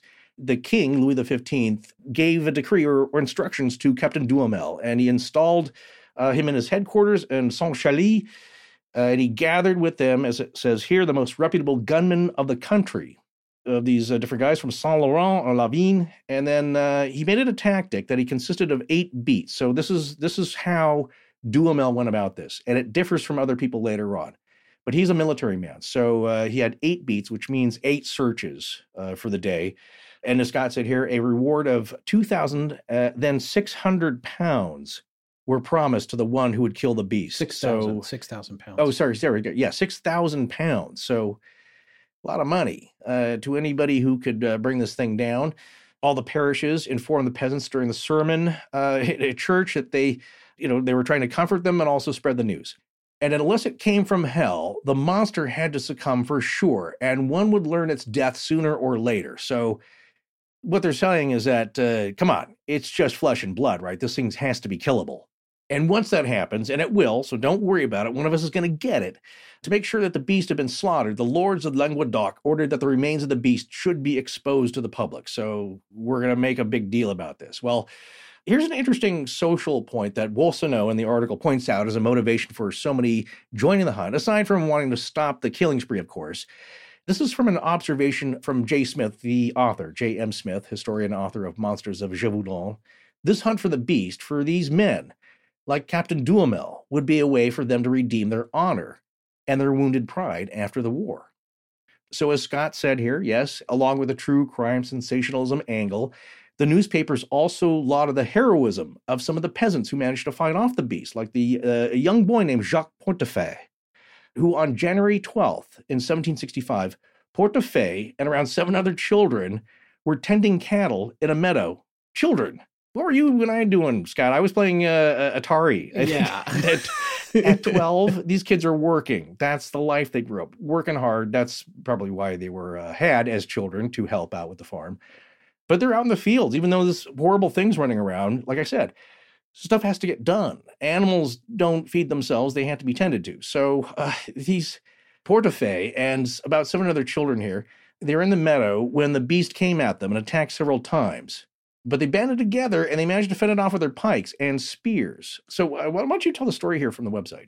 Well, another aspect of the media of the time, you could say, the newspapers, that was going on was also an angle, again, as the statement that we made earlier was that this country needed to feel better about itself, France. Yes. After coming out of horrendous conditions and a post-war era. And they found some of this in pumping up the heroism of the peasantry, the common people, the hoi polloi, in the bravery of these people. And yeah, they're enduring hardship, but they're fighting back. They're banding together. They're not giving up. Maybe their whole region's been cursed of Gévaudan, as some of the clergy might say. We've sinned somehow, and this is our penance. But I love this next story coming up, as we introduced it before, because this is another story of not just peasants being brave and strong and fearless as much as they can be in the face of this horrific beast, but these are kids. If you love The Goonies, if you love Stranger Things, yes, this is not some fictional baloney. This really happened. Also, more recently, Super 8. Yeah, that's another great one. But no, I love all those movies, and people are, it's funny that how fond people are of The Goonies, and it's that old chestnut of kids banding together, very Spielbergian, and finding courage in their numbers and being a tight-knit group of friends. But these are real little kids out working, for one. But not only that, they don't freak out. They find their courage. These are tough kids. So, Scott, why don't you tell us the story? Okay, this story appears all over the internet, lots of different sources for it, but I really do believe that Karl-Heinz Taka really tells an excellent version of it in his book, The Gévaudan Tragedy, The Disastrous Campaign of a Deported Beast, which we've already mentioned a few times. This is from location 589 of the Kindle edition of that book. And if this doesn't convince you to check the book out, if you're into this story, nothing will. So I just want to read this section. There are episodes belonging to the history of the beast which sound so incredible that they seem to have been invented. But they are historically warranted. And by the way, folks, keep in mind this was translated from French to English, so it's a little clunky here and there, and as my French will be too. So, as my English is. On 12th January 1765, 5 boys and 2 girls from the village of Villeray-d'Apcher, parish of Chanelay, guarded the cattle of their families on a pasture, probably swept free of snow by the wind, in a mountainous region in the northeast of the Margeride.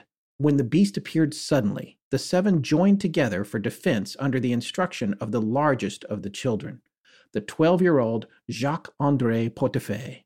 In the front line, the 3 12-year-old boys. In the second row, the 2 girls. Sounds like Sparta. They're doing a good job. In which case, we only know the age of Madeline, 9 years old. Behind them, the 2 8-year-old boys. All children were armed with a stick with a metal blade at the end. As long as it was not used, this blade, which was as sharp as a knife, was covered with a leather sheath to prevent the danger of injury. The children pulled off these protective covers and made the sign of the cross. The beast circled around the group and looked for the most suitable victim, while the children tried to keep it at a distance with their lances. Finally, it attacked the 8-year-old Joseph Panifieu on his neck. The 3 oldest stabbed it but could not penetrate its skin with their lances. When the beast retreated, however, it tore a piece from Joseph's right cheek and devoured it. The beast now concentrated its attack on the 8-year-old Jean Verrier and pushed him to the ground with its muzzle, left him there, as the 3 eldest children stabbed it again, then attacked Jean on his head, bit into his lips, seized his arm, and carried the boy off. The children followed the beast and drove it to a swamp 50 steps away, where it sank up to its stomach and in this way was prevented from moving quickly with its prey. Among the children, driven by panic-stricken fear, there was a verbal exchange whether it would be better to run away. Jacques Portefeuille shouted that he would either save his comrade or perish with him, and ran ahead towards the beast. The other children followed his example, even Joseph, who was badly hurt. They attacked the beast with their lances, once again could not penetrate its hide, tried in vain to hit its eyes, but hit its open mouth. The beast snapped at Jacques Portefeuille's weapon and bent it. In the meantime, it prevented its victim from escaping by holding him with a paw. Under the continued attacks of the children, the beast jumped back and let Jean go. Jacques Portefeuille brought himself into position between Jean and the beast. Jean pulled himself up behind Jacques at his coat, raised himself, and escaped with an arm injury. The beast ran to a hill. The children pursued it, and the beast fled and finally crossed a stream. Meanwhile, a man who had been alarmed by the screams hurried to the place where the sounds came from. When the king was informed, this would be Louis XV, about the brave rescue of little Jean, he handed over a reward of 300 livres to Jacques Portefeuille. The other 6 children received the same as a total sum. The chroniclers of that time even recorded details as to the body heights of the children. Jacques Portefeuille, for example, was 1.32 meters tall. The 2 smallest boys, 1.10 meters. Alexa, how many feet is 1.32 meters? 1.3 meters is 4.3 feet. Okay. So that puts Jacques Portefeuille at a little over 4 feet tall, and everyone else shorter. None of the children reported that the beast was a wolf. And how could a wolf, an animal adapted to run over long distances and with claws unsuitable to grasp, succeed in holding tight a child that is 1.1 meters tall who is desperately trying to escape, while 6 other children in fear of death are stabbing this animal with metal blades?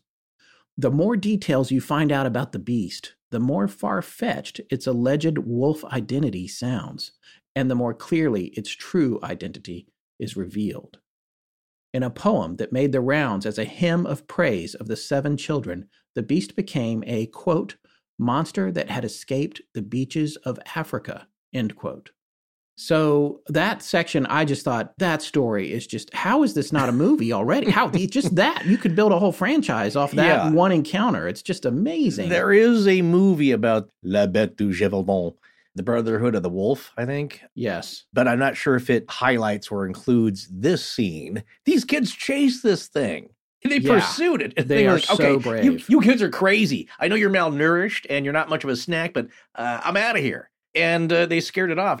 But the behavior is strange. And We'll get into the theories or the hypotheses of why this hide might have been so thick, but it's strange.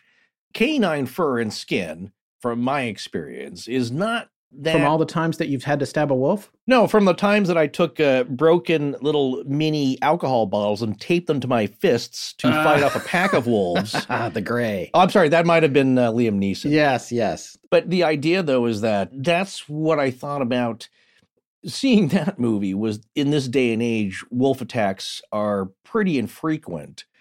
Usually under special circumstances this happens, but that's all he's got. Look, we know canines, and there are other animals with thicker hides, like boars, and their hair is much sturdier, coarse, thick, and possibly harder to penetrate. But this just sounds weird. You know what I'm saying? Yeah. The behavior of this thing attacking... supernatural. Yeah, again, not to foreshadow that's where we're going. No, with this, I'm not saying I'm going there it's... either, but I'm saying in this moment, this story has a supernatural bent to it that's, similar to the stories you would hear about Skinwalker, as you said. It's a little weird, but at the time, though, they're taking this as natural. Even for the people they just at the can't time, figure out what it is. Right. And this is an angle that we're going to talk about towards the end is, this is also still the time of magic in certain circles, vampire lore, werewolves. That's never really gone away. Why isn't it more so here? So then I wonder, is this just the filter of time and reason in the last 200 years? Yes, and before we move on from Portefeuille, I did want to point out one other thing. The king also paid for his education. And he became a well-educated man and enjoyed a long career and actually met the king and became somewhat of a celebrity after this. Yeah, right. Well, not a bad nest egg he starts off with, 350 livres, and the kids had 300 to split amongst them. But Louis pledged that the boy Jacques would receive an education paid for by the state, but also he pledged the state would help with killing the beast. Yeah, so this story, of course, reached Versailles, but now it was like, okay, you know what? If little kids are trying to fight this thing off and it's so horrific, you're going to get help from the king. Well, yeah, on top of that, he's starting to have issues because these folks are starting to get upset and he can't have the peasants revolting because of this situation. They're already having a bad harvest and now they're getting indiscriminately murdered. And not only that, their kids are getting killed and the adults. So he's got to do something about it before it gets out of control.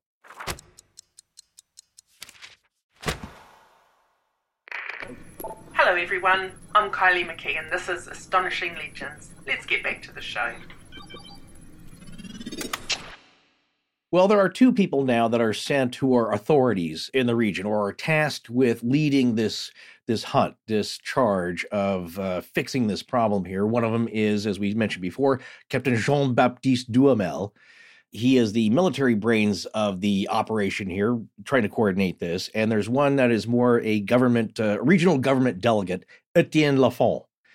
These are really the two people in charge. And Captain Duhamel is doing his best to try and get the villagers and all the people coordinated. And, so this isn't crazy and it's dangerous and they're shooting each other, right? So he's, as we stated before, really trying to use military tactics here in beats, as they could say, or going out in rounds throughout the day and night to hunt the beast. And there were several chances where he could have taken a shot at the beast, but he was hampered by less than cooperative peasants, you could say. They don't know who this guy is. I'm not sure they even had that much ease in communicating because I believe the dialect of French is slightly different. I'm just going off here from some of the other things that I've read, and that there were problems with the communications going on. And then some of the men that he had under his command were a bit incompetent. So, for example, here, it was anticipated that the beast would cross the Truyère River, but the villagers of Les Malzieux didn't show up. They didn't get the memo, or they were scared and they didn't want to. So they had this beast cornered. They were tracking it. They knew its path. They said, be ready at this spot to intercept it. And they did not, and it got away once again. Yes, and also I'd like to say, to be fair, there were times that this happened with his own troops as well, where the company... Oh, that's what I'm saying, yeah. The company had flushed it a certain way, and they were like, oh, great, those guys are going to be over there. Right. They'll stop it, and they hadn't showed up that day, his own people. Yeah. So, well, that's what I was saying, the incompetence of his own men was a factor, but he was doing his best.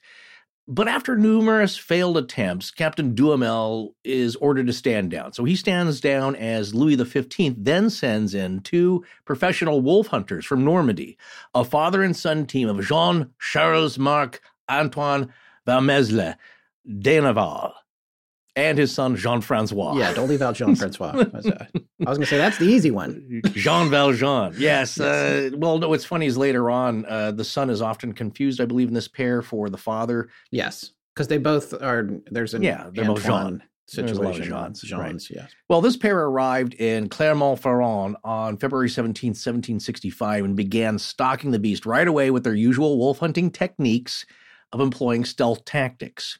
So they're more like regular hunters, that we're saying. They're laying in wait, they're hiding out, they're used to hunting wolves. Well, this differed from Captain Duhamel's strategy of using hunting parties to flesh out the monster, so it made a cooperation of efforts between the 2 groups useless.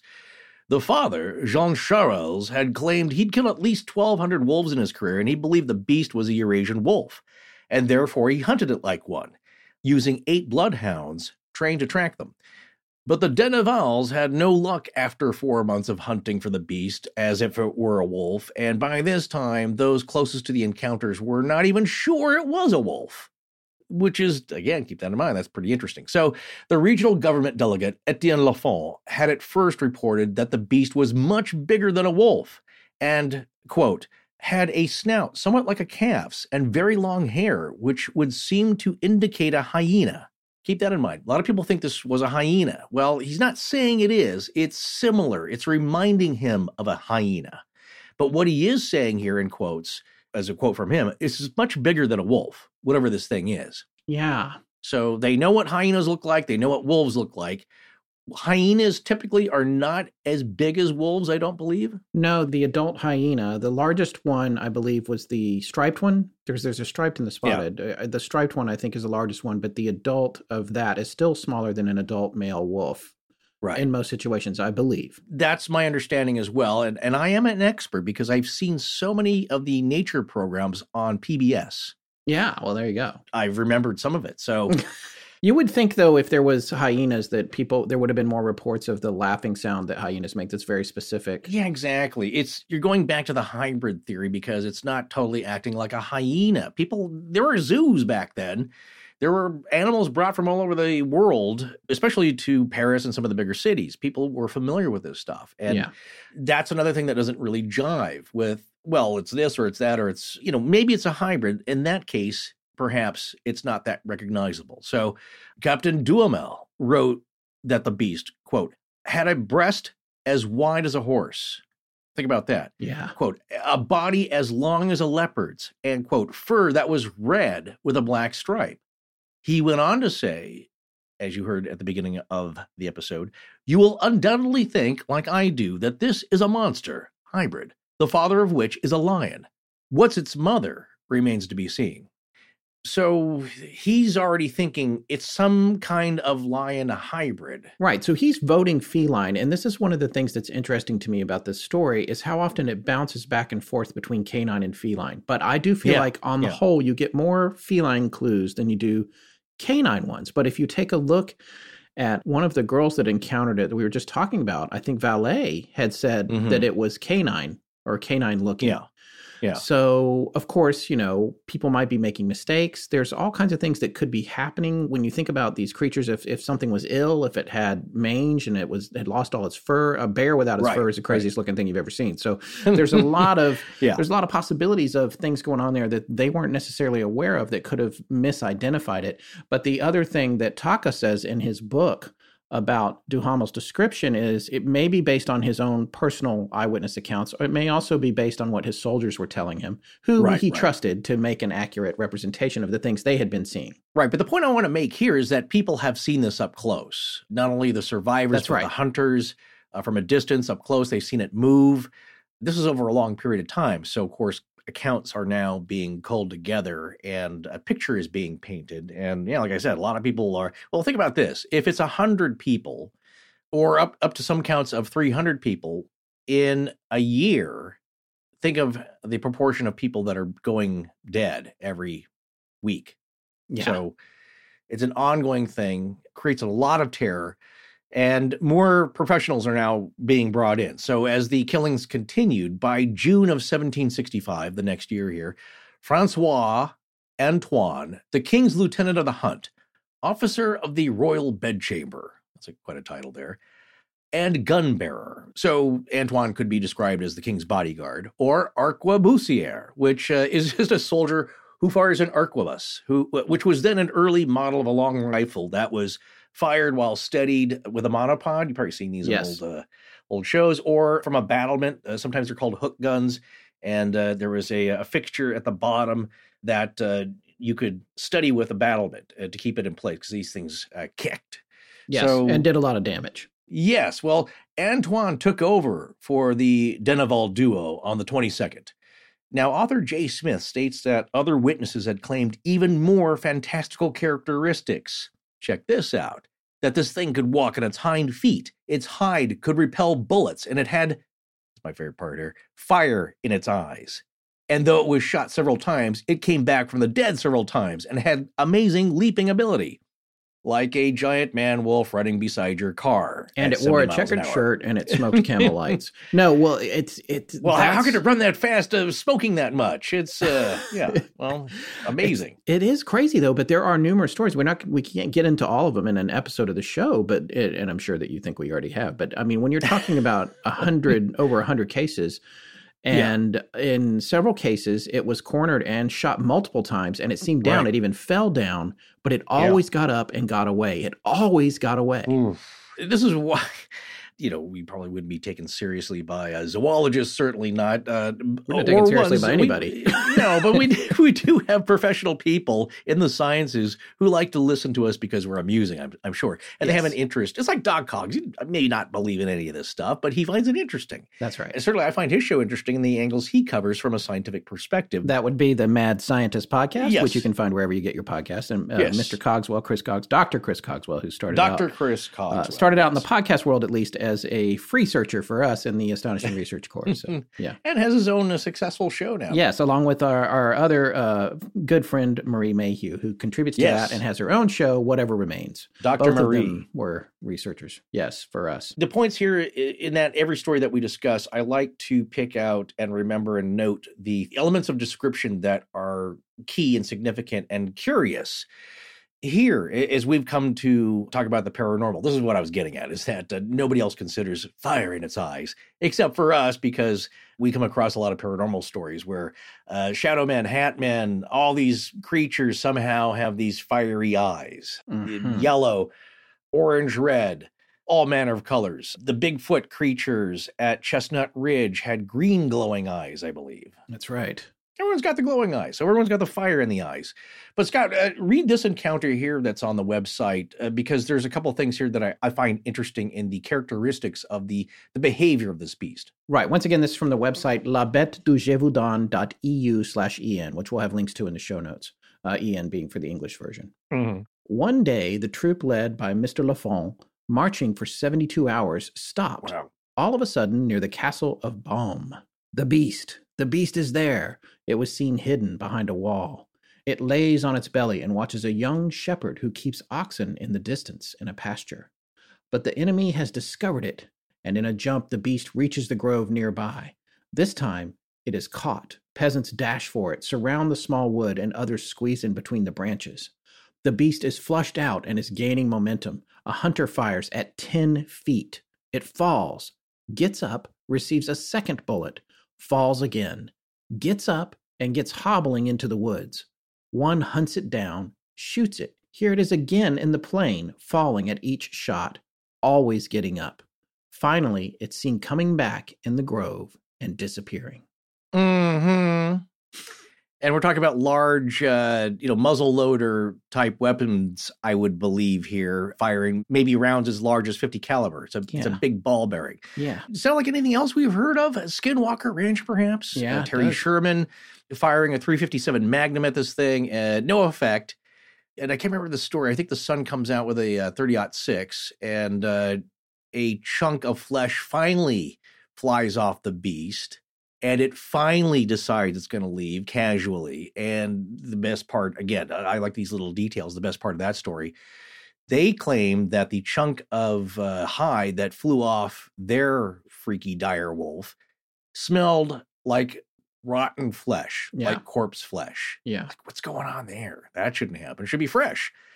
So if you believe that story, that's pretty strange.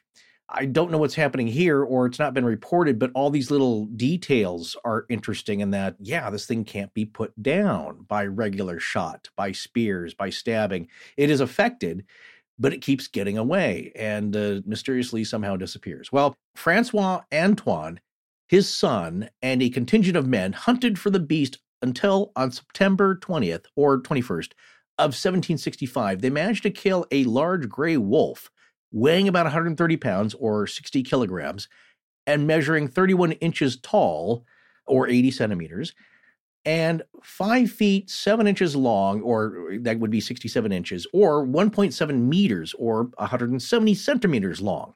So generally speaking, if you look it up, a male wolf averages about 88 pounds or 40 kilograms in weight, 31 to 33 inches or 80 to 85 centimeters at the shoulder height, and 41 to 63 inches or 105 to 160 centimeters in length. We give the metrics out here because we have a lot of international listeners. So that gives you an impression without them having to ask Siri or anything. So it's not that much larger than an average wolf. It's a big wolf, but it's not abnormally huge. It's just a big wolf. Yeah. So this wolf was killed near the Abbey de Jazez and was therefore named Le Loup de Jazez and was the biggest Antoine had ever seen. And his report declared, quote, "We declare by the present report signed from our hand, we never saw a big wolf that could be compared to this one. Hence, we believe this could be the fearsome beast that caused so much damage." End quote. Apparently also, to confirm this, some of the beast's survivors recognized scars on the body of the wolf obtained when the victims were defending themselves against it and claimed that this was the beast that attacked them. So you have some people saying like, yep, that's the one that got me, and here's where I stabbed it. Yes, and Taka mentions this wolf, of course, in his book at Location 1122. This is interesting. He says, Antoine was the hero of Gévaudan, and soon throughout France. The wolf was tied on a horse and taken to the castle of Basset. The surgeon Boulanger from Sauguet was summoned for the next day. Likewise, witnesses who had seen the beast. In the wolf's stomach, the surgeon found rib bones, probably those of a sheep. The wolf's head and body, length of 143 centimeters. You already mentioned these dimensions. Yeah. However, wolves can reach head and body lengths up to 160 centimeters and can weigh more than 80 kilograms. This only weighed 63. 8 witnesses stated that it was the animal they had seen in an attack. So this was celebrated and all over France, and this happens over and over. These animals keep getting celebrated all over France. And after a while, you start to look kind of foolish, especially as a king, giving awards, having ceremonies. And the other thing that's happening, according to Taka in his book, The Gévaudan Tragedy, is that you have cases of people killing wolves and then altering the bodies to make them conform to the idea of the Beast of Gévaudan. By trying to make it larger, putting bones in the stomach, shoving clothes of victims down into the stomach cavities with sticks, putting scars on them or trying to injure them in ways that would match. So everyone wants to be the hero and say that they've killed this thing. Well, one, you want this to be over with, certainly, and there's a lot of money involved here, and fame and prestige. Some reports I saw say the wolf was stuffed and transported to the court at Versailles, or it wasn't, and by the time it was taken there, it decomposed so badly that it was just quickly buried and therefore not fully examined by the authorities there. As we said, at the court, there's going to be more knowledgeable people in the sciences, and see, who knows what happened with that one. In one case, it's stuffed, and then I want to know where it is. Yeah. I want to see this. Well, I think in this case, it is just a wolf. Yeah. I want to see the other thing. In either case, though, Antoine, the father, stayed in the Auvergne forest to hunt the female partner of the giant male wolf and her 2 pups. And Antoine's son, Antoine de Poterne, received a hero's welcome at the king's court. So he travels on to Versailles. As the son, he's getting a lot of praise and welcome and accolades. The father stays to keep hunting because he wants to put an end to this. This is the report that supposedly happens here, is that Antoine, the father, reportedly killed the female wolf and one of her pups, which was said to be larger than her once grown. So maybe it is a strange genetic freak of nature here. The other pup was shot but escaped and presumed died of its injuries. Antoine eventually received a huge cash reward from Louis XV of over 9,000 livres, along with awards and titles. Yeah. Awards and titles. You got to have that. It's like, it's not just the raise. You got to, you're now director of Wolfandry. Every one of these ceremonies looks like the closing scene to the first Star Wars movie. Yes, dancing teddy You bears killed and it. all that. Congratulations. Did it. No, Yes. you're talking So, about, that's. I know. Yeah. Empire Strikes The Back. Empire Strikes Back. Yes. Okay. Yeah. Well, Or- always a celebration. Yeah. Yeah, so they think this is it. It's been done. It's taken care of, right? But then just 2 months later, on December 2nd, 2 boys, aged 6 and 12, were attacked. It seemed the beast was back as it tried to abscond with the 6-year-old, but the older boy was able to fight it off. For another year and a half, the beast continued to terrorize the region, with another 30 to 35 killings taking place. Observations by the shepherds who encountered it reported that the beast was fearless around cattle. Again, it got braver, as it did not apparently around the first oxen story. Well, King Louis XV didn't step in this time because he thinks the matter has been taken care of. Look, I'm not going to pay another ransom for another wolf, okay? So, we are done here. That's my... I Yes. don't know what he sounds like. Yeah. Right? It's very good. Okay, well, the killing spree of the beast didn't seem to stop until June 19th, 1767, when a local farmer by the name of Jean Chastel shot and killed the beast, or a beast, on the slopes of Montmouchet, now known as Le Saunier d'Auvers. Right? Yeah, that was Does pretty that mean good. dream of Good enough for me. Saunier? Okay, yeah, Yeah. we'll keep moving on here. Jean Chastel had been briefly imprisoned by Francois Antoine for leading his party of men into a bog on a previous hunt. And I wondered about that. Did he do that as a joke? Yeah, I read about that in Taka's book. This is actually location 1048 of the Kindle edition of it. Mm-hmm. They asked 3 locals, Jean Chastel and his adult sons, who had been hired for the beast hunt, if it was possible to go through there without danger. Knowing well that entering the swamp was perilous and obviously driven by his antipathy against strangers, Antoine, one of Chastel's sons, acclaimed that one could ride through there without being harmed. When Pélissier and his horse were in danger of sinking in the deep swamp and could only save themselves by a hair's breadth, the Chastels reacted with laughter instead of helping him immediately. Pélissier tried to arrest Antoine Chastel. In the ensuing melee, the Chastels threatened Pélissier with their guns. The next day, the Chastels were imprisoned on Francois Antoine's order. Since Francois Antoine feared the revenge of the Chastels, he gave the instruction to release them not until 4 days after his departure from Gévaudan. Smart thinking. Yeah.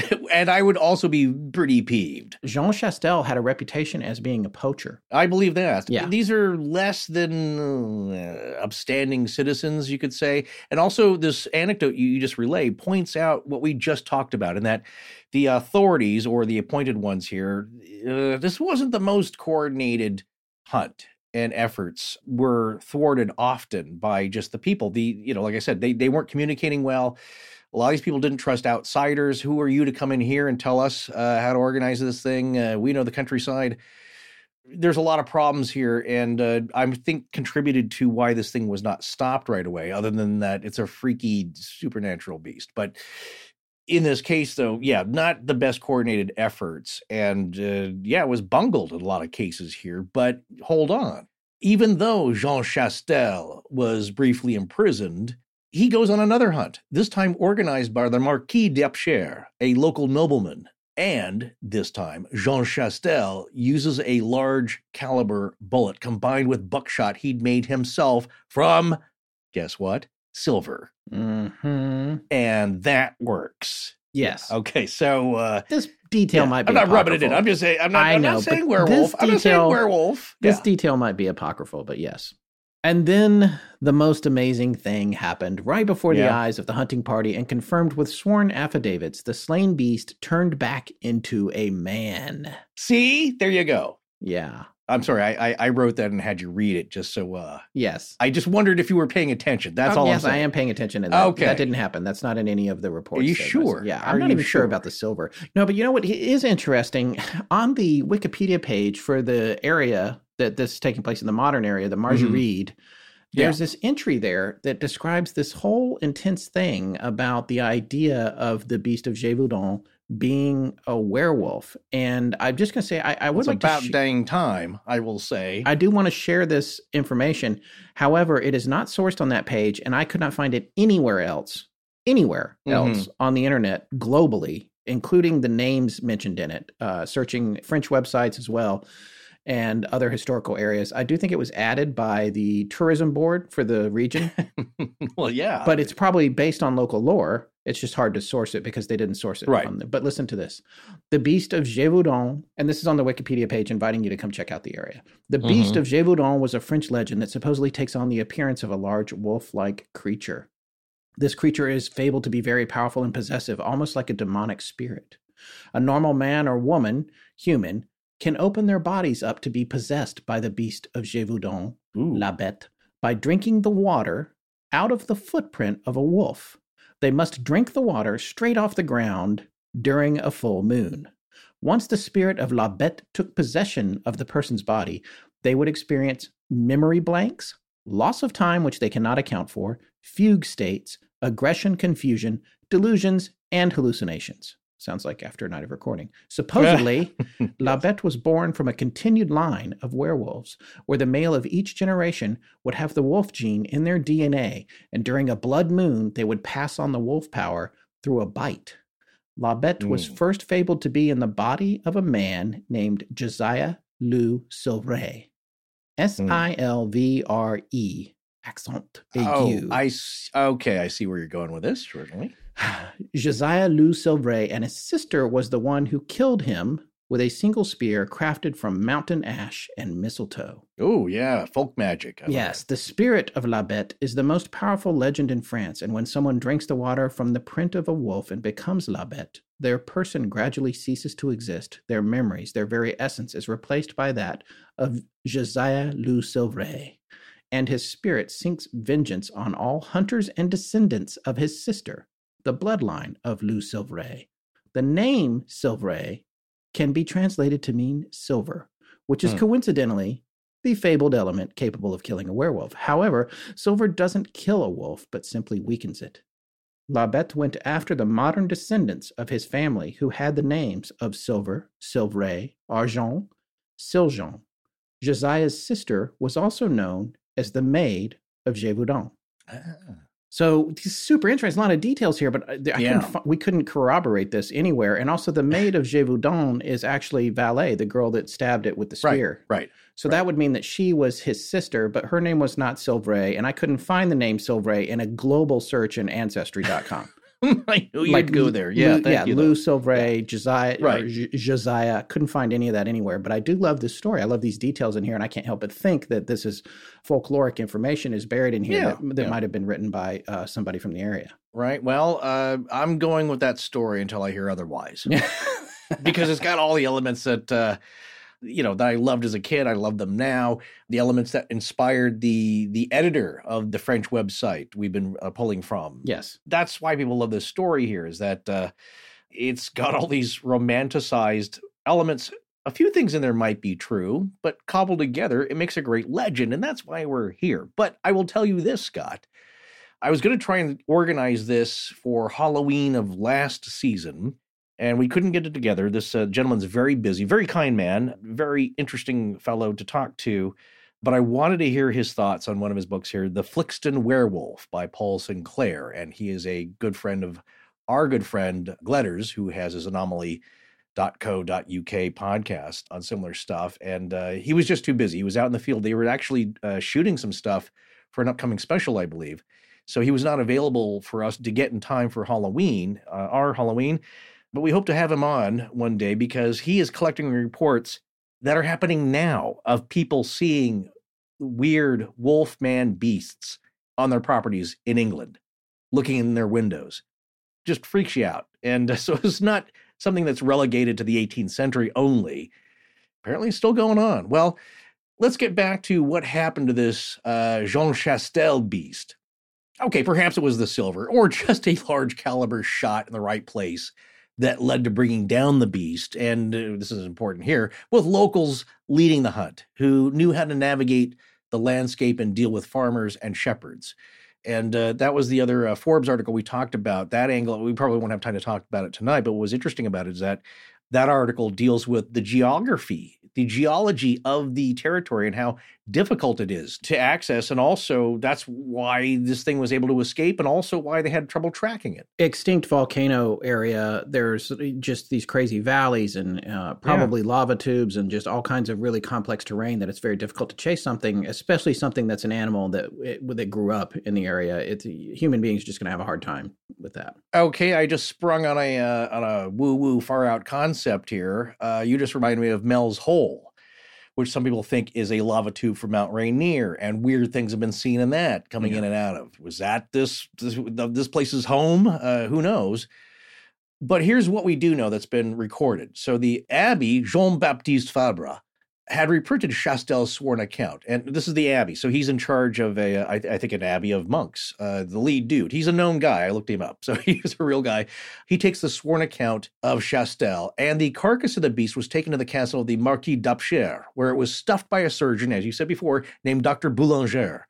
The post-mortem report of Dr. Boulanger was later called the Marin report due to it being transcribed by a notary named Marin, or Marin, M-A-R-I-N. So it's known as the Marin report. And according to the report, the remains of the beast's last victim were found in its stomach. Yeah. Well, Scott, we just told the audience one ending of this story, but it wasn't very dramatic in our telling. Why don't you read the passage from the website? Because even though, yes, it's coming from a French translation, it's a little more exciting than what I just said. On June 19th, 1767, after a large pilgrim at Notre-Dame-des-Tours, the Marquis of Apcher, one of the lords of Gévaudan, organized a beat. One of the hunters was Jean Chastel. He was 60 years old, was born at the turn of the century in Darmes, near Bessères-Saint-Marie. He was a solid and religious man. The whole region regarded him with esteem for his honesty and good conduct. Okay, I just little aside, I heard he was a poacher and possibly a werewolf, but we'll let that go for right now. Ooh, maybe you think he was the werewolf? There is a story that indicates that he was thought to be himself a werewolf. Jean Chastel. Okay. No. All right. Jean Chastel was stationing himself in front of Saunier-d'Auvers, near Sauge. He wore his shotgun loaded with 2 consecrated bullets. He was saying the rosary when he saw the beast. I have read that in multiple places. And this time it was the real beast. Calmly, he closes his rosary, puts it in his pocket, takes off his glasses, puts them in a case. The beast does not move. It waits. Chastel shoulders his weapon, aims, shoots. The beast stands still. The dogs run up to the sound, knock it down, and rip it up. It is dead. Its body, loaded on a horse, is carried to the castle of Besque. It is examined, and it is indeed the beast. It is not a wolf. Its feet, its ears, the hugeness of its mouth indicate a monster of unknown origin. In its innards, one finds the shoulder of a young girl, most probably the one that had been devoured 2 days before in Paybrac. They showed the corpse of the beast in the whole country, then it was put in a box, and Jean Chastel went to Versailles with this cumbersome parcel. There, numerous well-educated people would determine what kind of animal it could be. Everyone would realize that Mr. Antoine had made light work of the king, because this was the real beast. Unfortunately, the trip took place under the warmth of August. All in all, the beast was in such a state of putrefaction that it was buried right away before anyone dared to examine it. Therefore, one will never know what the Beast of Gévaudan was. However, Chastel was introduced to the king, who made fun of him. Chastel thought he was the victim of court intrigue.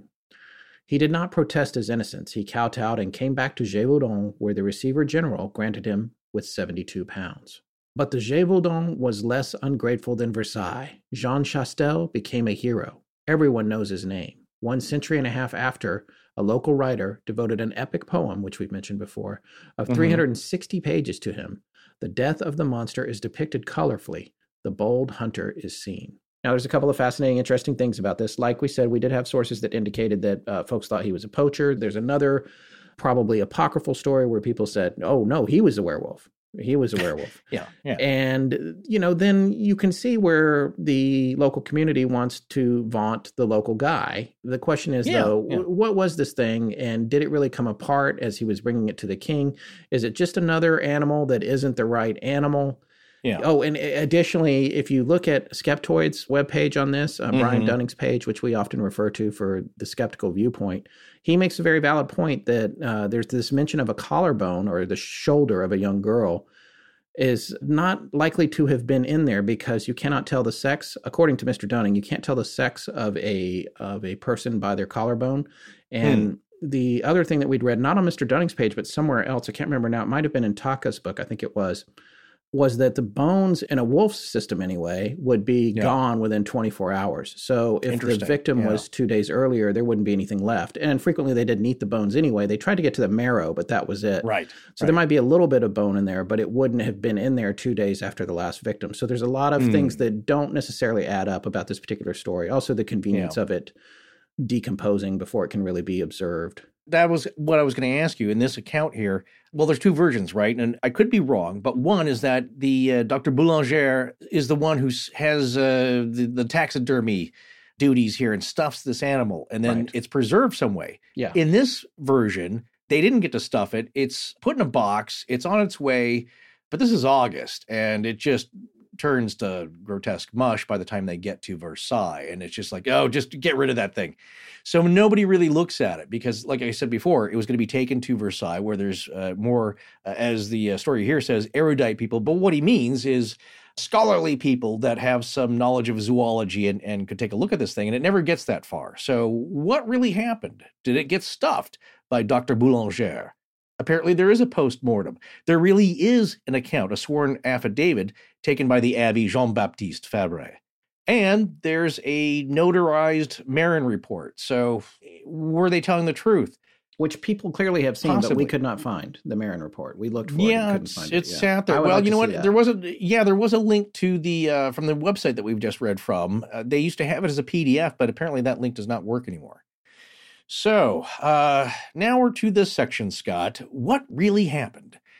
Let's talk about some of the crazy theories. One that's probably very popular right now, serial killer dressed as a wolf. Yeah, there's a lot of folks that think that it might have been a serial killer. There were a lot of female victims, and there was a nature to the mutilation that there are, frankly, things you would have things in common with Jack the Ripper or something like that. This is true. Or even the Black Dahlia. There's common ground there. But I just don't think all the people that saw it attack and that fought it off would be confused that it was a person in a costume. That's just my take on that. This person would have to wear some kind of armor. It's also shaped like a human. It does. People can't run like canines can or as quickly as this thing apparently did. Nor carry off full-grown adults in their mouths while also running and being shot and stabbed. It just doesn't make sense. Well, unless all those attack cases are not true, but there's so many of them. There's so many of them. There's so many of them, and as we always say with the paranormal stories, not all of them have to be true, just one. That's right. To not hold water here. So we're going to set that one aside. No M. Night explanation or twist with this one. Right. So here's another one that pops up a lot as well. This is a dog hybrid, possibly bred by Chastel himself, and covered in boar's hide and trained to attack others to divert, again, attention away from his other crimes of poaching and other sordid business. It seems like a lot of work to go to. Also, maybe it's a dog hybrid, but not, as I was saying before. Then, to be bulletproof, he's got to cover this thing in boar's hide, armor it somehow. I'm just going to quickly go over who might have thought this. This appears in the Wikipedia page. Again, I've become suspicious of, and Scott and I have. But it does really lay out the modern theories and conclusions. So we're going to quickly mention some of these. According to modern scholars, this is the website saying this, not us, public hysteria at the time contributed to the myths that sprung up, that this thing was supernatural, but more likely it was a pack of wolves. And so what I wanted to read here in connection, it states, in 2001, the French naturalist Michel Louis proposed that the red-colored mastiff belonging to Jean Chastel sired the beast. So he's saying that he found out apparently Jean Chastel had a very large mastiff dog. It was red-colored. It mated with whatever this thing's mother was, and that the resistance to bullets may have been due to it wearing an armored hide of a young boar, which also accounted for its unusual color. So it's a little far-fetched to me. I don't know. What does he mean armored? I can understand if somebody made a suit for this real animal that was maybe several layers of boiled leather, like they used to do in the Middle Ages for armor that was not metal, that might have stopped a arquebus round. Right. Now you're involving a lot of mechanics here for this guy to make up a wolf that kills people just so he can cover up his occasional deer hunting. Yeah. But then this Naturals came up with that. So again, we're getting back to the wolves.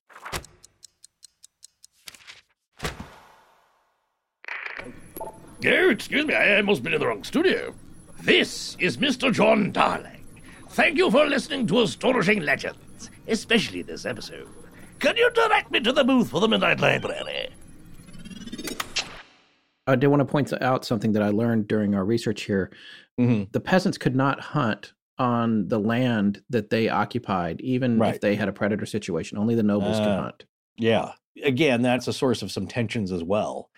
Why they're not cooperating with authorities there. They don't trust them. They don't get many benefits from them. And certainly now they're interested, now that this is national news, and a bunch of them have been killed. So the wiki entry, though, seems to lean towards attacks by wolves, stating they were a very serious problem during the era, not only in France, but throughout Europe, with tens of thousands of deaths attributed to wolves in the 18th century alone.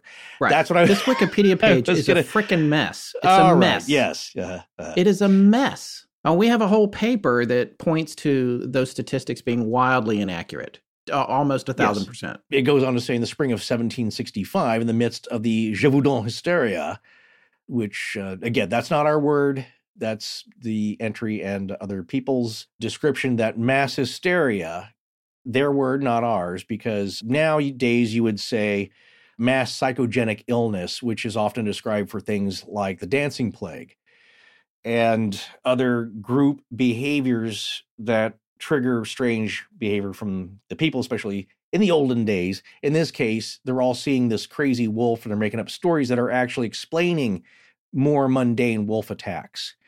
And so that's why you have the craziness associated with this. So that's what this entry is kind of going on to say here, in that, in the midst of the Gévaudan hysteria, an unrelated series of attacks occurred near the commune of Soissons, northeast of Paris, where an individual wolf killed at least 4 people over a period of 2 days before being attacked and killed by a man armed with a pitchfork. So it goes on to say such incidents were fairly typical in rural parts of Western and Central Europe. Now, I would propose that, okay, so let's say they are very common. Well, are you saying that all of Gévaudan doesn't know what a regular wolf attack looks like? Are they just all crazed and whipped up to think that this is something now much more weird and serious and possibly supernatural? Because if you're saying it's this common, then they would know more how to deal with it and wouldn't, it's horrible, but it also doesn't seem from their descriptions like that's what's happening here. The wiki entry goes on to say the Marine report describes the creature as a wolf of unusually large proportions. Quote, the animal which seemed to us to be a wolf, but extraordinary and very different by its figure and its proportions of the wolves that we see in this country. So is WOUS's. Wolves of unusual size. Are you titling a rap song? What's happening here? No, I'm paraphrasing and quoting The Princess Bride for the rats of unusual, ROUS's, for the rats of unusual size. Yes, these are wolves of unusual size. Very good, sir. Yes. Well, he goes on to say this has been certified by more than 300 people who came from all around to see this dead carcass and yep, that's it. It's just a giant wolf that's kind of weird, but it's still a wolf. So again, that comes from the Marin report, apparently, but we haven't seen it. I'm not sure if I trust that. It kind of concludes here, despite the widely held interpretation based on most of the historical research, the beast was a wolf or other wild canid. Here's another one that we're going to talk about here in a second. There are alternative theories that it might have been a hypothetical lion. I just want to say this, and my other one, which is werewolf. The other one, before we get to the theories and conclusions, everyone in our audience, anyway, should keep in mind 2 points. There are the conclusions from those that have studied this event, but give zero credence to any explanation other than the mundane cause from something like, as we said, mass psychogenic illness, which again is easy to label uneducated people, rural folk, bucolic folk, as they don't know what they're talking about. They're just a little nutso. Right. By eggheads in centuries In later. Paris. In Paris, yes. How dare you? Centuries later, and just say, well, come on, they're simple folk. They can't read. They don't know what they're looking at. The counterpoint to that is, yes, they couldn't read and write, but by the same token, if you took those folks out of Paris and put them out in the woods and asked them to identify the animals out there, they wouldn't be able to do that either, or a lot of them. They'd starve to death in about 2 days. So, yeah, they can't take care of themselves. They're used to all this finery and powdered wigs and such. Yes. Again, this goes along, though, with the misidentification of a common wolf or possibly a canine hybrid animal, that they're just mistaking this. They don't know what they're looking at. These people aren't that smart. Was now. So, yeah, I don't like that. Yeah, I don't like that. I don't buy it. So that's one thing here. Mass psychogenic illness. Well, then there's the other point of view, which also adds to the table, our table here, the possibility that cryptid animals may exist. That's my table. I don't know about you, Scott, but I've heard too many weird things from people I trust that there's just strange things out there. Animals that may not fall into the definitions within our known taxonomy. And it's not to say that they're supernatural in origin, just unknown to our science then and now. Take, for example, the chupacabra may not have any magical powers. It may just be an unusual canine mutation. Bigfoot just could be a North American wood ape, as many enthusiasts believe. Yeah, there's some weird things about that. Is why haven't we found any dens? Why isn't there Bigfoot poop? Why can't we bring back any evidence? That's debatable. But that's what some people believe. Like, there's nothing magical about it. It's just evaded capture, and it's an extant form of primate. The Loch Ness Monster and every other giant mysterious lake creature may be extant prehistoric species that somehow survived. It's possible. I don't know. It's possible. So I'm saying that it's not magical. It's just a weird fluke of science and nature that this stuff somehow pops up every once in a while and freaks people out. Okay, well, let's steer this back to planet Earth and non-crazy town just for a moment.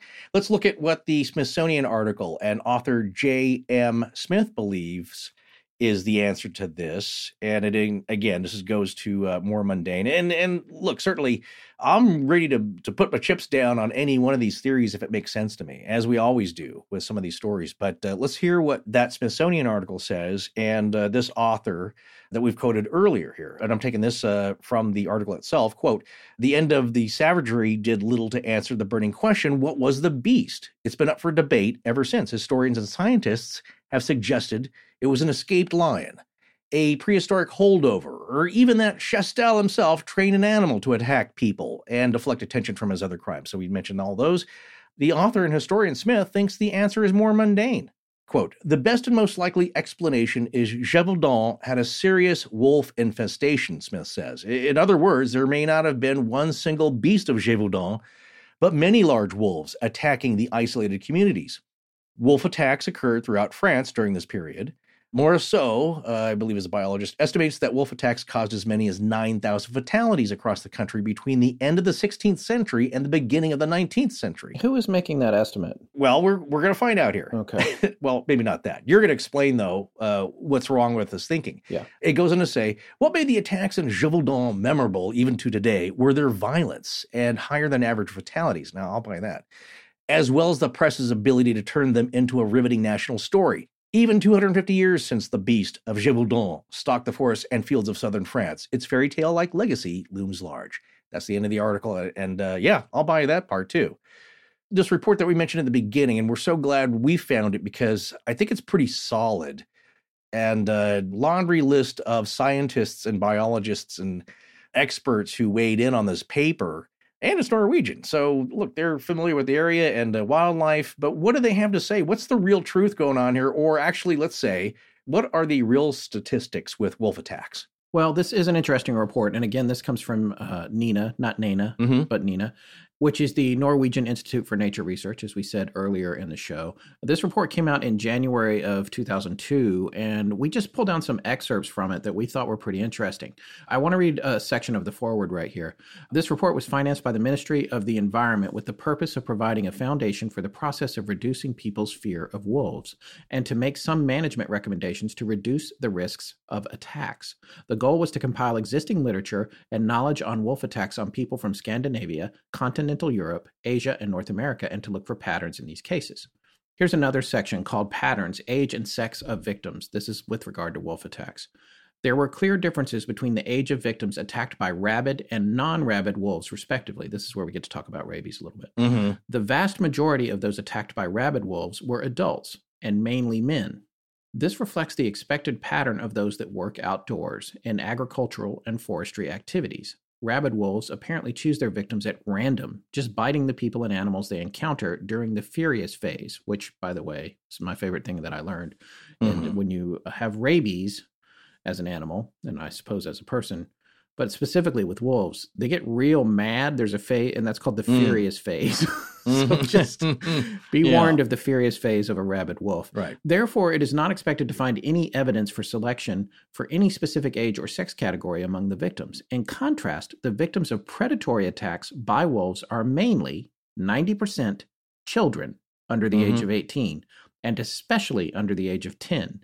In the rare incidents where adults are killed, they are almost always women.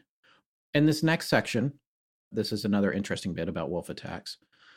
ELES, E-L-E-S, 1996, provides a good summary of the wolf attack data. Quote, wolves have killed people. It has been mainly children. It is unusual. People are not part of their normal prey, end quote. Despite the cases that we have presented here, it must be remembered that wolf attacks on people are and have always been a relatively rare and unusual event. We have covered North America and Eurasia over a period of 400 years. I want to remind everybody that this paper was written by like 30 scientists. And I might be exaggerating, but it's at least 20. There's a lot of people contributed to this, and this is the paper that was cited by Taka in his book as well. Right. We have covered North America and Eurasia over a period of 400 years. During this period, billions of people have died from other causes than wolf attacks. It is clear that people do not appear as regular items of wolf prey.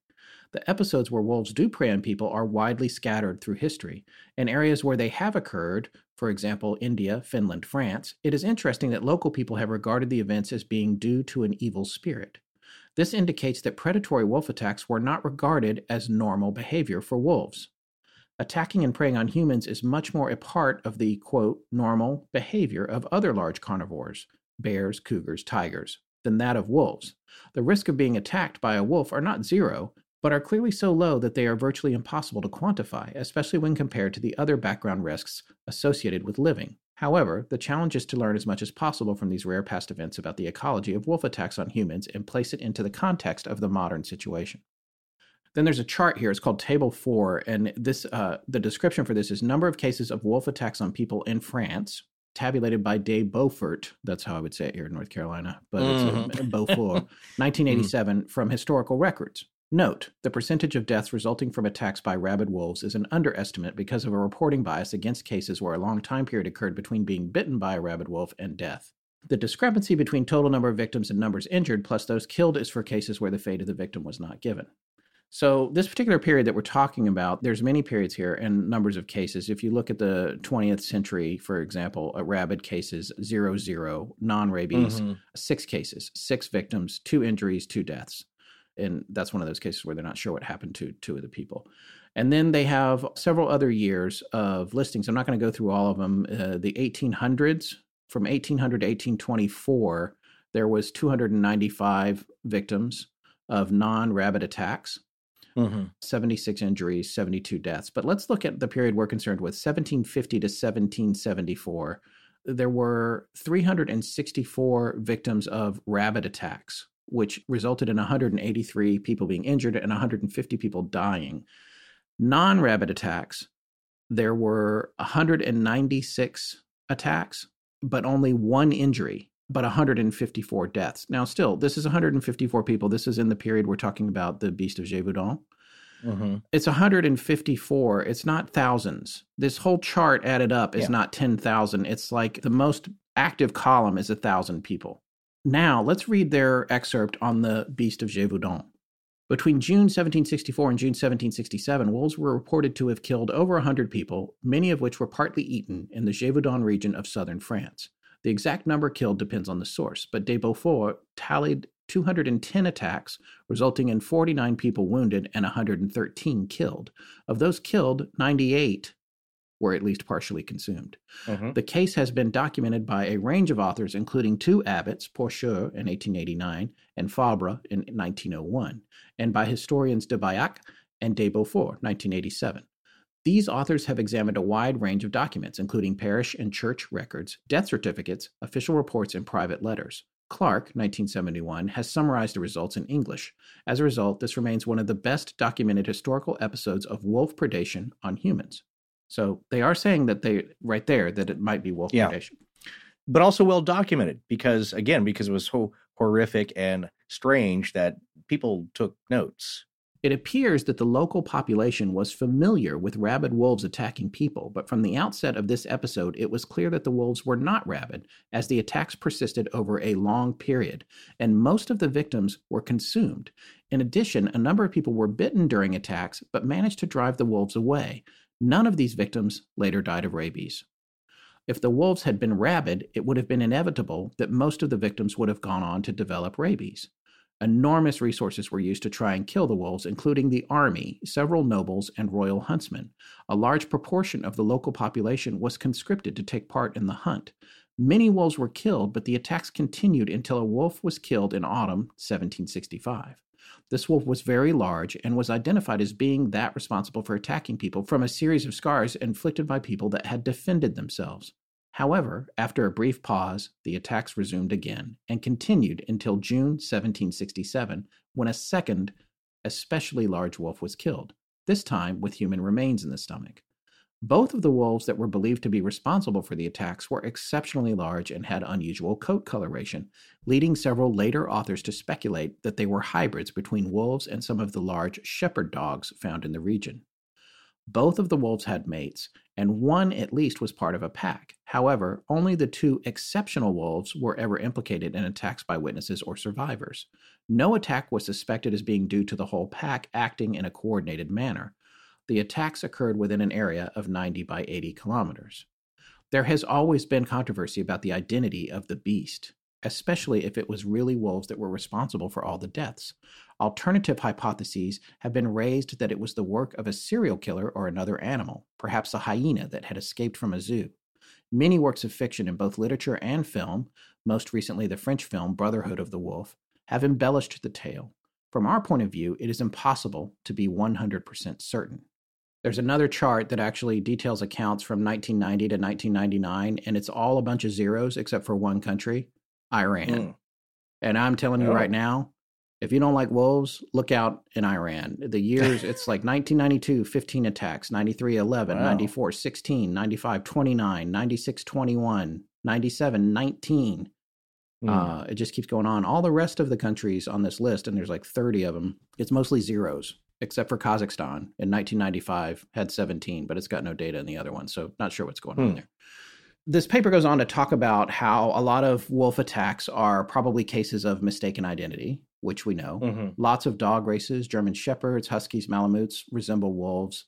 They think a lot of people have gotten the information wrong. Another thing that they talk about looking at historical records, and this isn't specifically related to Gévaudan, are problems with oral tradition. People faking attacks, confusion about names. Another thing that I thought was interesting is the difference between killing and scavenging, which is something that you alluded to earlier in the show, Forrest. In many cases, the remains of people that have gone missing in the forest are found later in a decomposed or partially consumed condition. Often wolves may have fed on the body along with other scavengers, although there is rarely any proof that wolves actually killed the person. They are often blamed for it in the press. These stories occur in many countries, Romania, Greece, Russia, and are especially frequent during times of war. So there's a lot of dimensions to this. This paper is really fascinating, but they get to a point where they isolate 4 factors that are associated with wolf attacks on humans. Number 1, rabies. Number 2, habituation. When they lose their fear of humans, for example, in some protected areas, there's an increased risk. Number 3, provocation. Includes situations such as trying to kill a trapped or cornered wolf or entering a den with pups. and 4 highly modified environments. This is where the majority of predatory attacks from pre-20th century Europe and present-day India have occurred in super artificial environments where a number of circumstances have happened. Little or no natural prey, heavy use of garbage and livestock, that sort of thing. All stuff that you wouldn't be surprised to hear about. But the main point that they make here towards the end is that this literature contains many examples of wolves being provoked without attacking humans. However, we found a number of cases where provoked wolves have bitten people in an attempt to get away. In most cases, these concern shepherds attempting to defend their sheep and trying to kill wolves with a stick. In no case have the wolves directly killed anybody in such situations. Unprovoked attacks by non-rabid wolves on people are very rare, and the vast majority of wolves do not regard people as being prey. So I think these are all interesting facts. So when you look at that, when you take this paper on the whole, what you find out is that when you apply it to the Beast of Gévaudan, there's just almost no likelihood that there was a rabid situation going on. And if you remove rabies from the equation, then you're getting unprovoked attacks. None of that lines up with wolf behavior.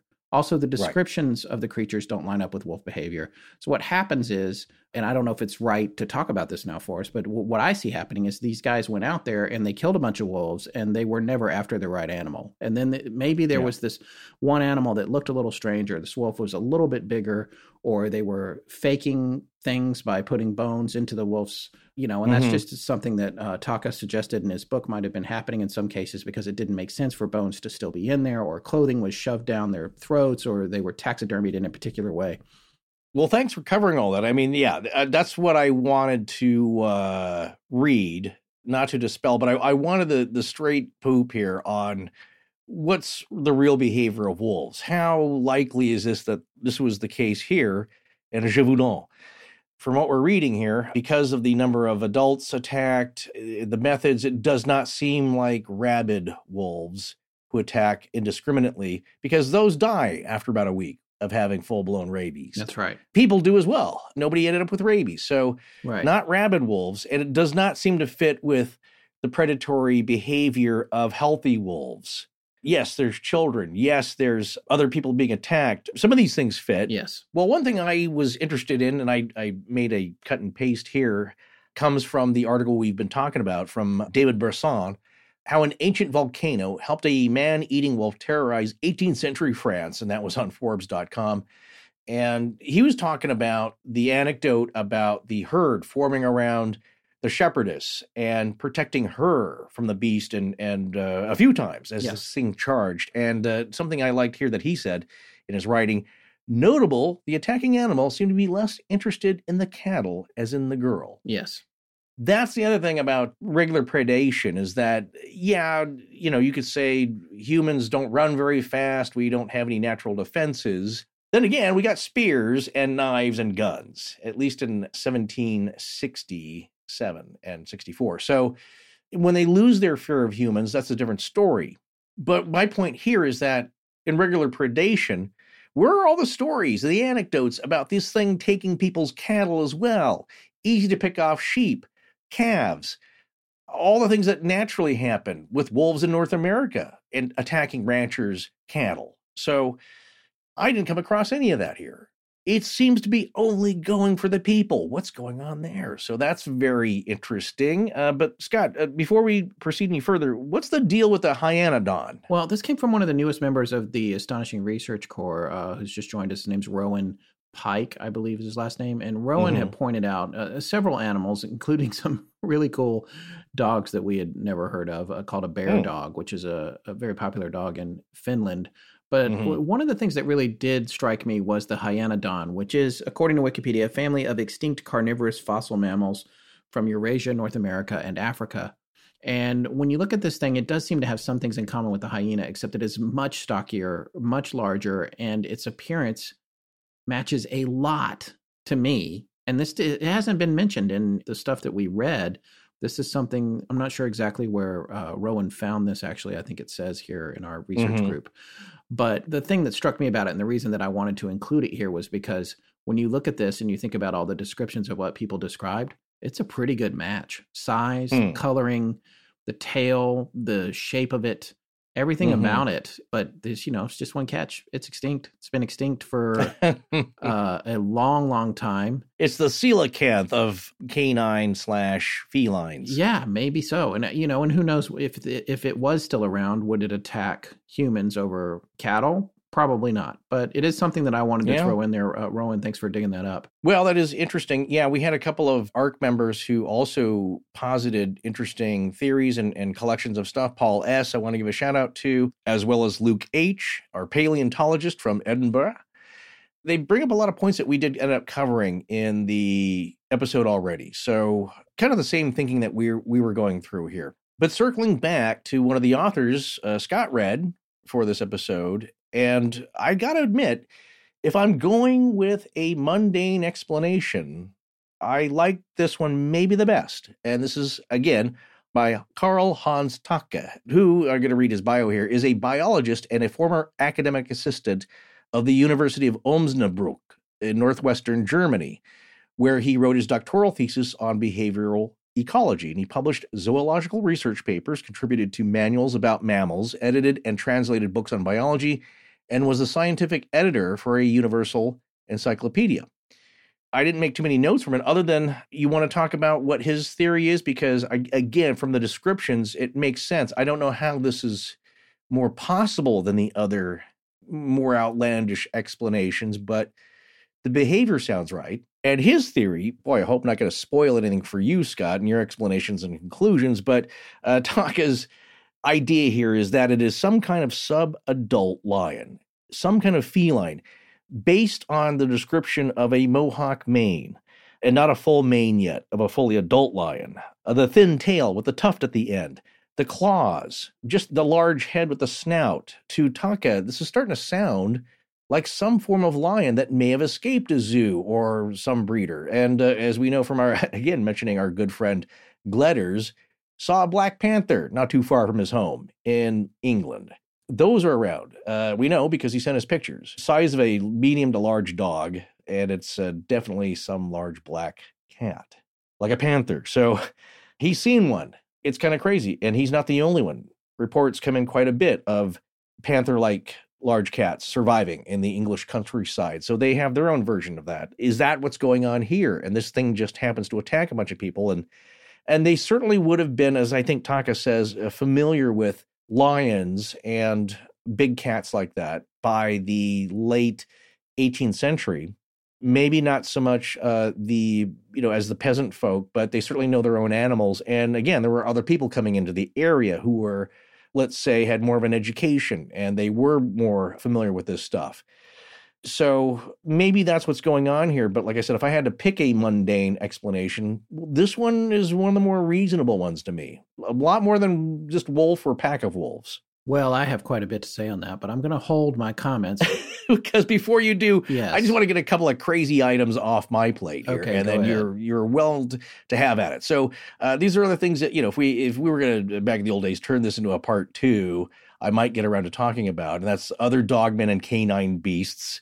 Because on the other hand, we and you, dear listener, know of another angle on mysteries like these, and those mysteries include widely reported creatures like cigarette smoking, Hawaiian shirt wearing, wolf-headed skinwalkers of Skinwalker Ranch fame, the humanoid canine of the Beast of Bray Road, and the Michigan Dogman. Some of these we may cover one of these days here, maybe this year, who knows? It's still on our list, it's at the top, but we've got a lot to get to. But yeah, I love those stories, and this is a, let's say, phenomenon called cynocephaly, okay? Cynocephaly, from Wiki here, is the characteristic of cynocephaly or cynocephalus having the head of a dog or of a jackal, but the body of a man. And it's a widely attested mythical phenomenon existing in many different forms and contexts. The literal meaning of cynocephaly is dog-headed, but this refers to a human body with a dog head. And maybe some kind of beast like that was terrorizing the people, and you think that's kind of crazy, but it's been reported in stories from around the world, and most famously by Marco Polo, where he met a bunch of them. Now get this, I love little gems and Easter eggs that you find here. Other medieval travelers Giovanni Dan Pian del Carpine and Marco Polo both mentioned meeting these dog men, and I believe Marco Polo was saying they were pretty savage. They spoke and barked and grunted, but not very cultured dog people. But check this out, okay? Giovanni, who I just mentioned, writes of the armies of Ogadai Khan. I'm just going to read from the wiki entry here. Born or lived circa 1186 to 1111 perhaps, or I'm sorry, 1241, the year, was the third son of Genghis Khan or Genghis Khan and second great Khan of the Mongol Empire, succeeding his father.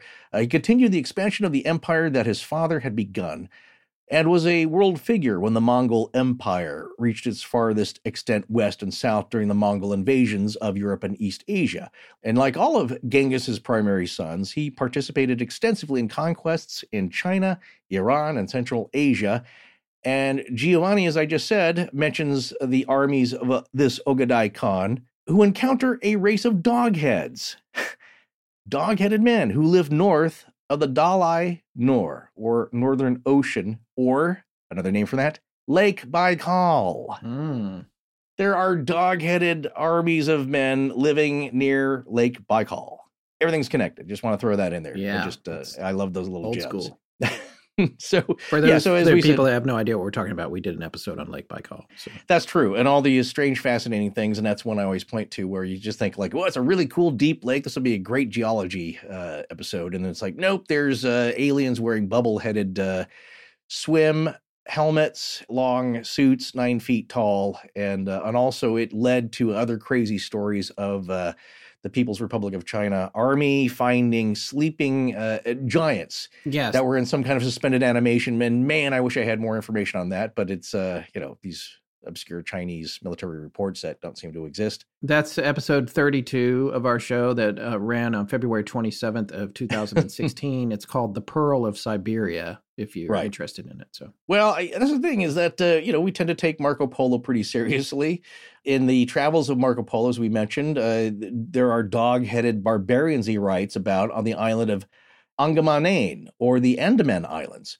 For Polo, although these people grow spices, they are nonetheless cruel and are, quote, are all just like big Mastiff dogs, which is Jean Chastel's Mastiff dog. It was just a large dog breed, but they thought he had a Mastiff that was reddish in color that may have bred with a wolf, and that's where you get the man-eater here. Well, in the voyage and travels of Sir John Mandeville, dog-headed men are described as inhabiting the island of Nakumara, or the Nicobar Islands. So there's a whole tradition of weird hybrid dog people that I don't know if they're killers per se, but it blends a lot of stuff and it just pops up in history. And it's, if you know your history pretty well, it's pretty crazy. I want to give it a shout out to our own Miss Miranda from the Midnight Library, who's done a terrific episode on the Black Shuck, which is England's own historical, large, murderous dog terrorizing people and ripping up a church in the 1500s, I believe. It's one of my favorite episodes of hers. Yeah, so anyways, I wrap up my crazy, let's say, also-rans and honorable mentions. I am leaning towards the more werewolf kind of stuff here, and that something strange was going on. Okay, if you're going to force me to pick something mundane, I might lean towards Taka's explanation, although I'm not sure there's any proof for that or any kind of, it's unprovable anyway, because we don't have any creature. We just have accounts from the 1760s. And we may never know, other than, again, these sworn affidavits from people of what happened. And certainly something really awful did happen in those 3 years that just terrorized the countryside and freaked people out and was so notable. It's a legend today. But what this thing actually was, we may never know. But like I said, if you're going to pick something mundane, I might... Taka's explanation ticks off more boxes for me than almost anything else, I would say, other than some kind of Chupacabra-like hybrid that was more canine, but unidentifiable and just weird and had strange properties to it. But on the other side of the table, I will leave open the possibility for high strangeness, cryptids, weird creatures, dogmen, and perhaps a real true story of an 18th century werewolf.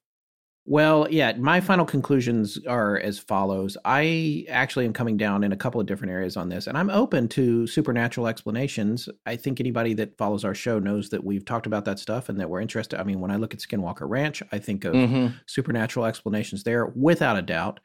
However, in the case of this story, you don't hear a lot of details about UFOs or tubes of light or lots of different kinds of creatures or dogs turning into puddles of goo. No, but what I'm saying is when I think about the supernatural canine, I think about Skinwalker, I think about all that stuff going hand in hand with it in that particular case. In the case of werewolves, which I think are a really fascinating idea, folkloric, it's just one of the premier folklore tales. It's the bedrock of folklore, really. Yeah. And you can see how that story could evolve from this. These crimes that this thing committed, and I'll call them crimes, they're crimes against humanity. They were so vicious and indiscriminate, killing women and children and also men when it could, whatever this thing was, or if it was a series of things. And that's the part that I can't quite get my head wrapped around. Right. In any story like this, you have all these different accounts, and obviously they've been changed over time. We all know the telephone game. We all know when we look at our series that we did on the Jersey Devil, we came to a lot of different conclusions. I mean, you and I came down a little bit differently on that, but I did believe that was a lot of that had to do with political intrigue and people trying to get at each other and people's reputations. And that's a great point here you make, Scott, because there is also, of course, a socio-political backdrop to this story as well. That's and how things are influenced. And it always is. That's a human thing. But reading the descriptions that were logged, sworn by people as happening, people say like, oh, that was like an animal, you're acting like an animal.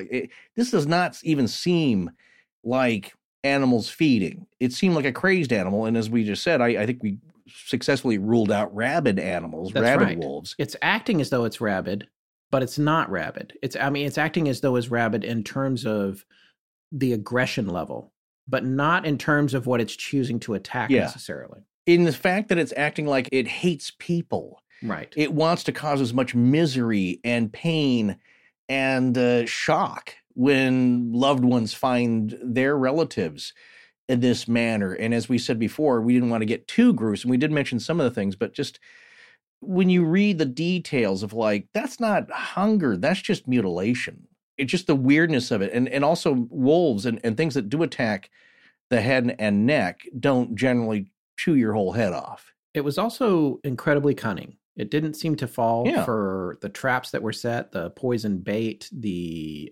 soldiers dressed as women out in the fields trying to seem like good targets. None of that worked. And I think the most supernatural thing about it, however, when you look at all the cases, is how many times it seemed to be mortally wounded and how many times it survived that.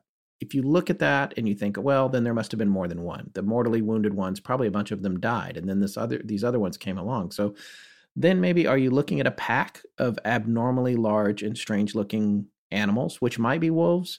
Maybe so, but no one ever described being attacked by a pack. It was always a solo or a lone wolf situation in terms of the attack, if it was a wolf. The other thing that's going on, though, is we're getting these varying descriptions, and they compete against each other. Obviously, there's going to be some cases of misidentification, like that paper said. In other cases, there are going to be probably wolf attacks, but they're probably going to be, if it's a wolf attack, the wolf is either cornered or rabid or protecting its young. There's not going to be 110 wolf attacks. So there's something else going on there. For me, I have to agree with Taka in terms of the most likely culprit being feline. I have a little space over here for a supernatural explanation too, but for me, the supernatural explanation isn't a werewolf. It's something worse. It's something demonic and interdimensional and pure evil, like just really scary. More than a dude that gets hairy and attacks people, like something worse than that to me. However, that's where I go on the supernatural side of things, because there's a lot of things about it that defy explanation. Coming back to the more mundane explanation that's still not quite mundane is that it was feline in origin. There's a lot of talk in Taka's book, as well as the other articles about menageries of animals, collections of animals. Menagerie, I always think of the famous Star Trek episode with Captain Pike, which was named for that, where people would collect these exotic animals. You think about Benicio del Toro's character in Guardians of the Galaxy, like this collector. He has a menagerie of things from all these different planets. That's what that was. And back at that time, people collected these exotic animals, and they traveled with them and charged you money to check it out, or it would entertain the high courts. And it is completely plausible, especially with all the traveling that those things did, that something got away. And either that thing in itself was a vicious killer, or it interbred with something else and created a vicious killer that they couldn't quite figure out. There were descriptions, though, in these attacks that indicated that this thing may have been feline. They talk about long tail. At one point, it's described as thick. Another time, it's described as thin, but it's described as having a tassel. The black stripe on the back, which Taka indicates that the subadult human male lion would have.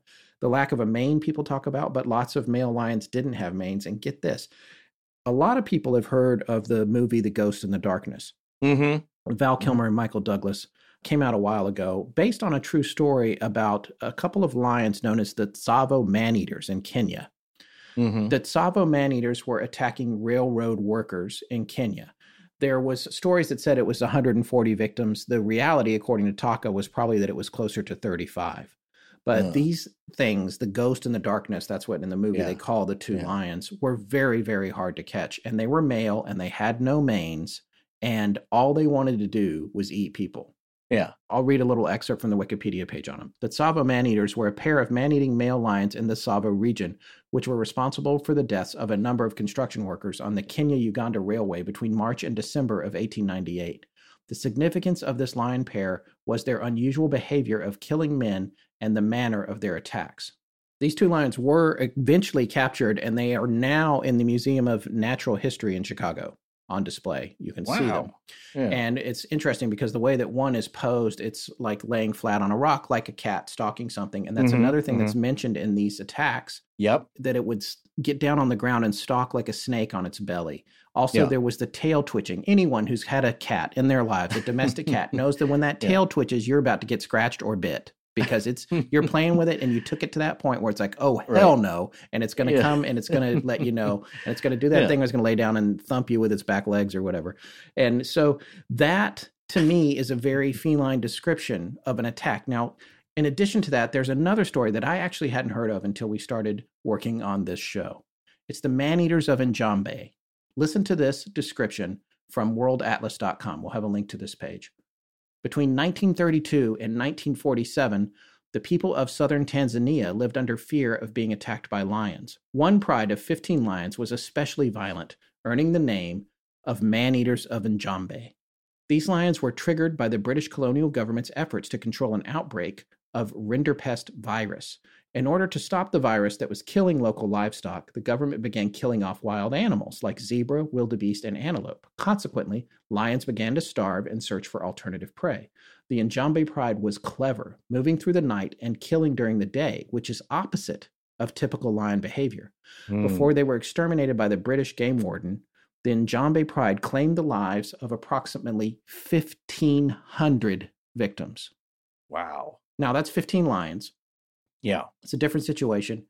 But when you look at how these lions were working and how ruthless and cunning they are, and how once they find something that's working, they can repeat that pattern, and also environmental pressures, which there may have been ones that we're not even aware of going on in the area at the time for whatever this thing was that drove it to want to eat people. To me, it seems like the explanation is most likely feline. I think wolves have gotten a bad rap here. I think they probably didn't have anything to do with it. I think that this beast was either, as I said, super evil and existing on multiple planes at once and supernatural and immortal, or it was a lion, some kind of lion that got loose in the area and, not being indigenous to the area, couldn't really figure out what to eat, and found that people were the easiest thing to catch. Whether it was a displaced lion searching for food or some kind of immortal canine demon, based on all of the available evidence, I don't think it was ever able to be killed. And like the legend, La Bête de Gévaudan lives on.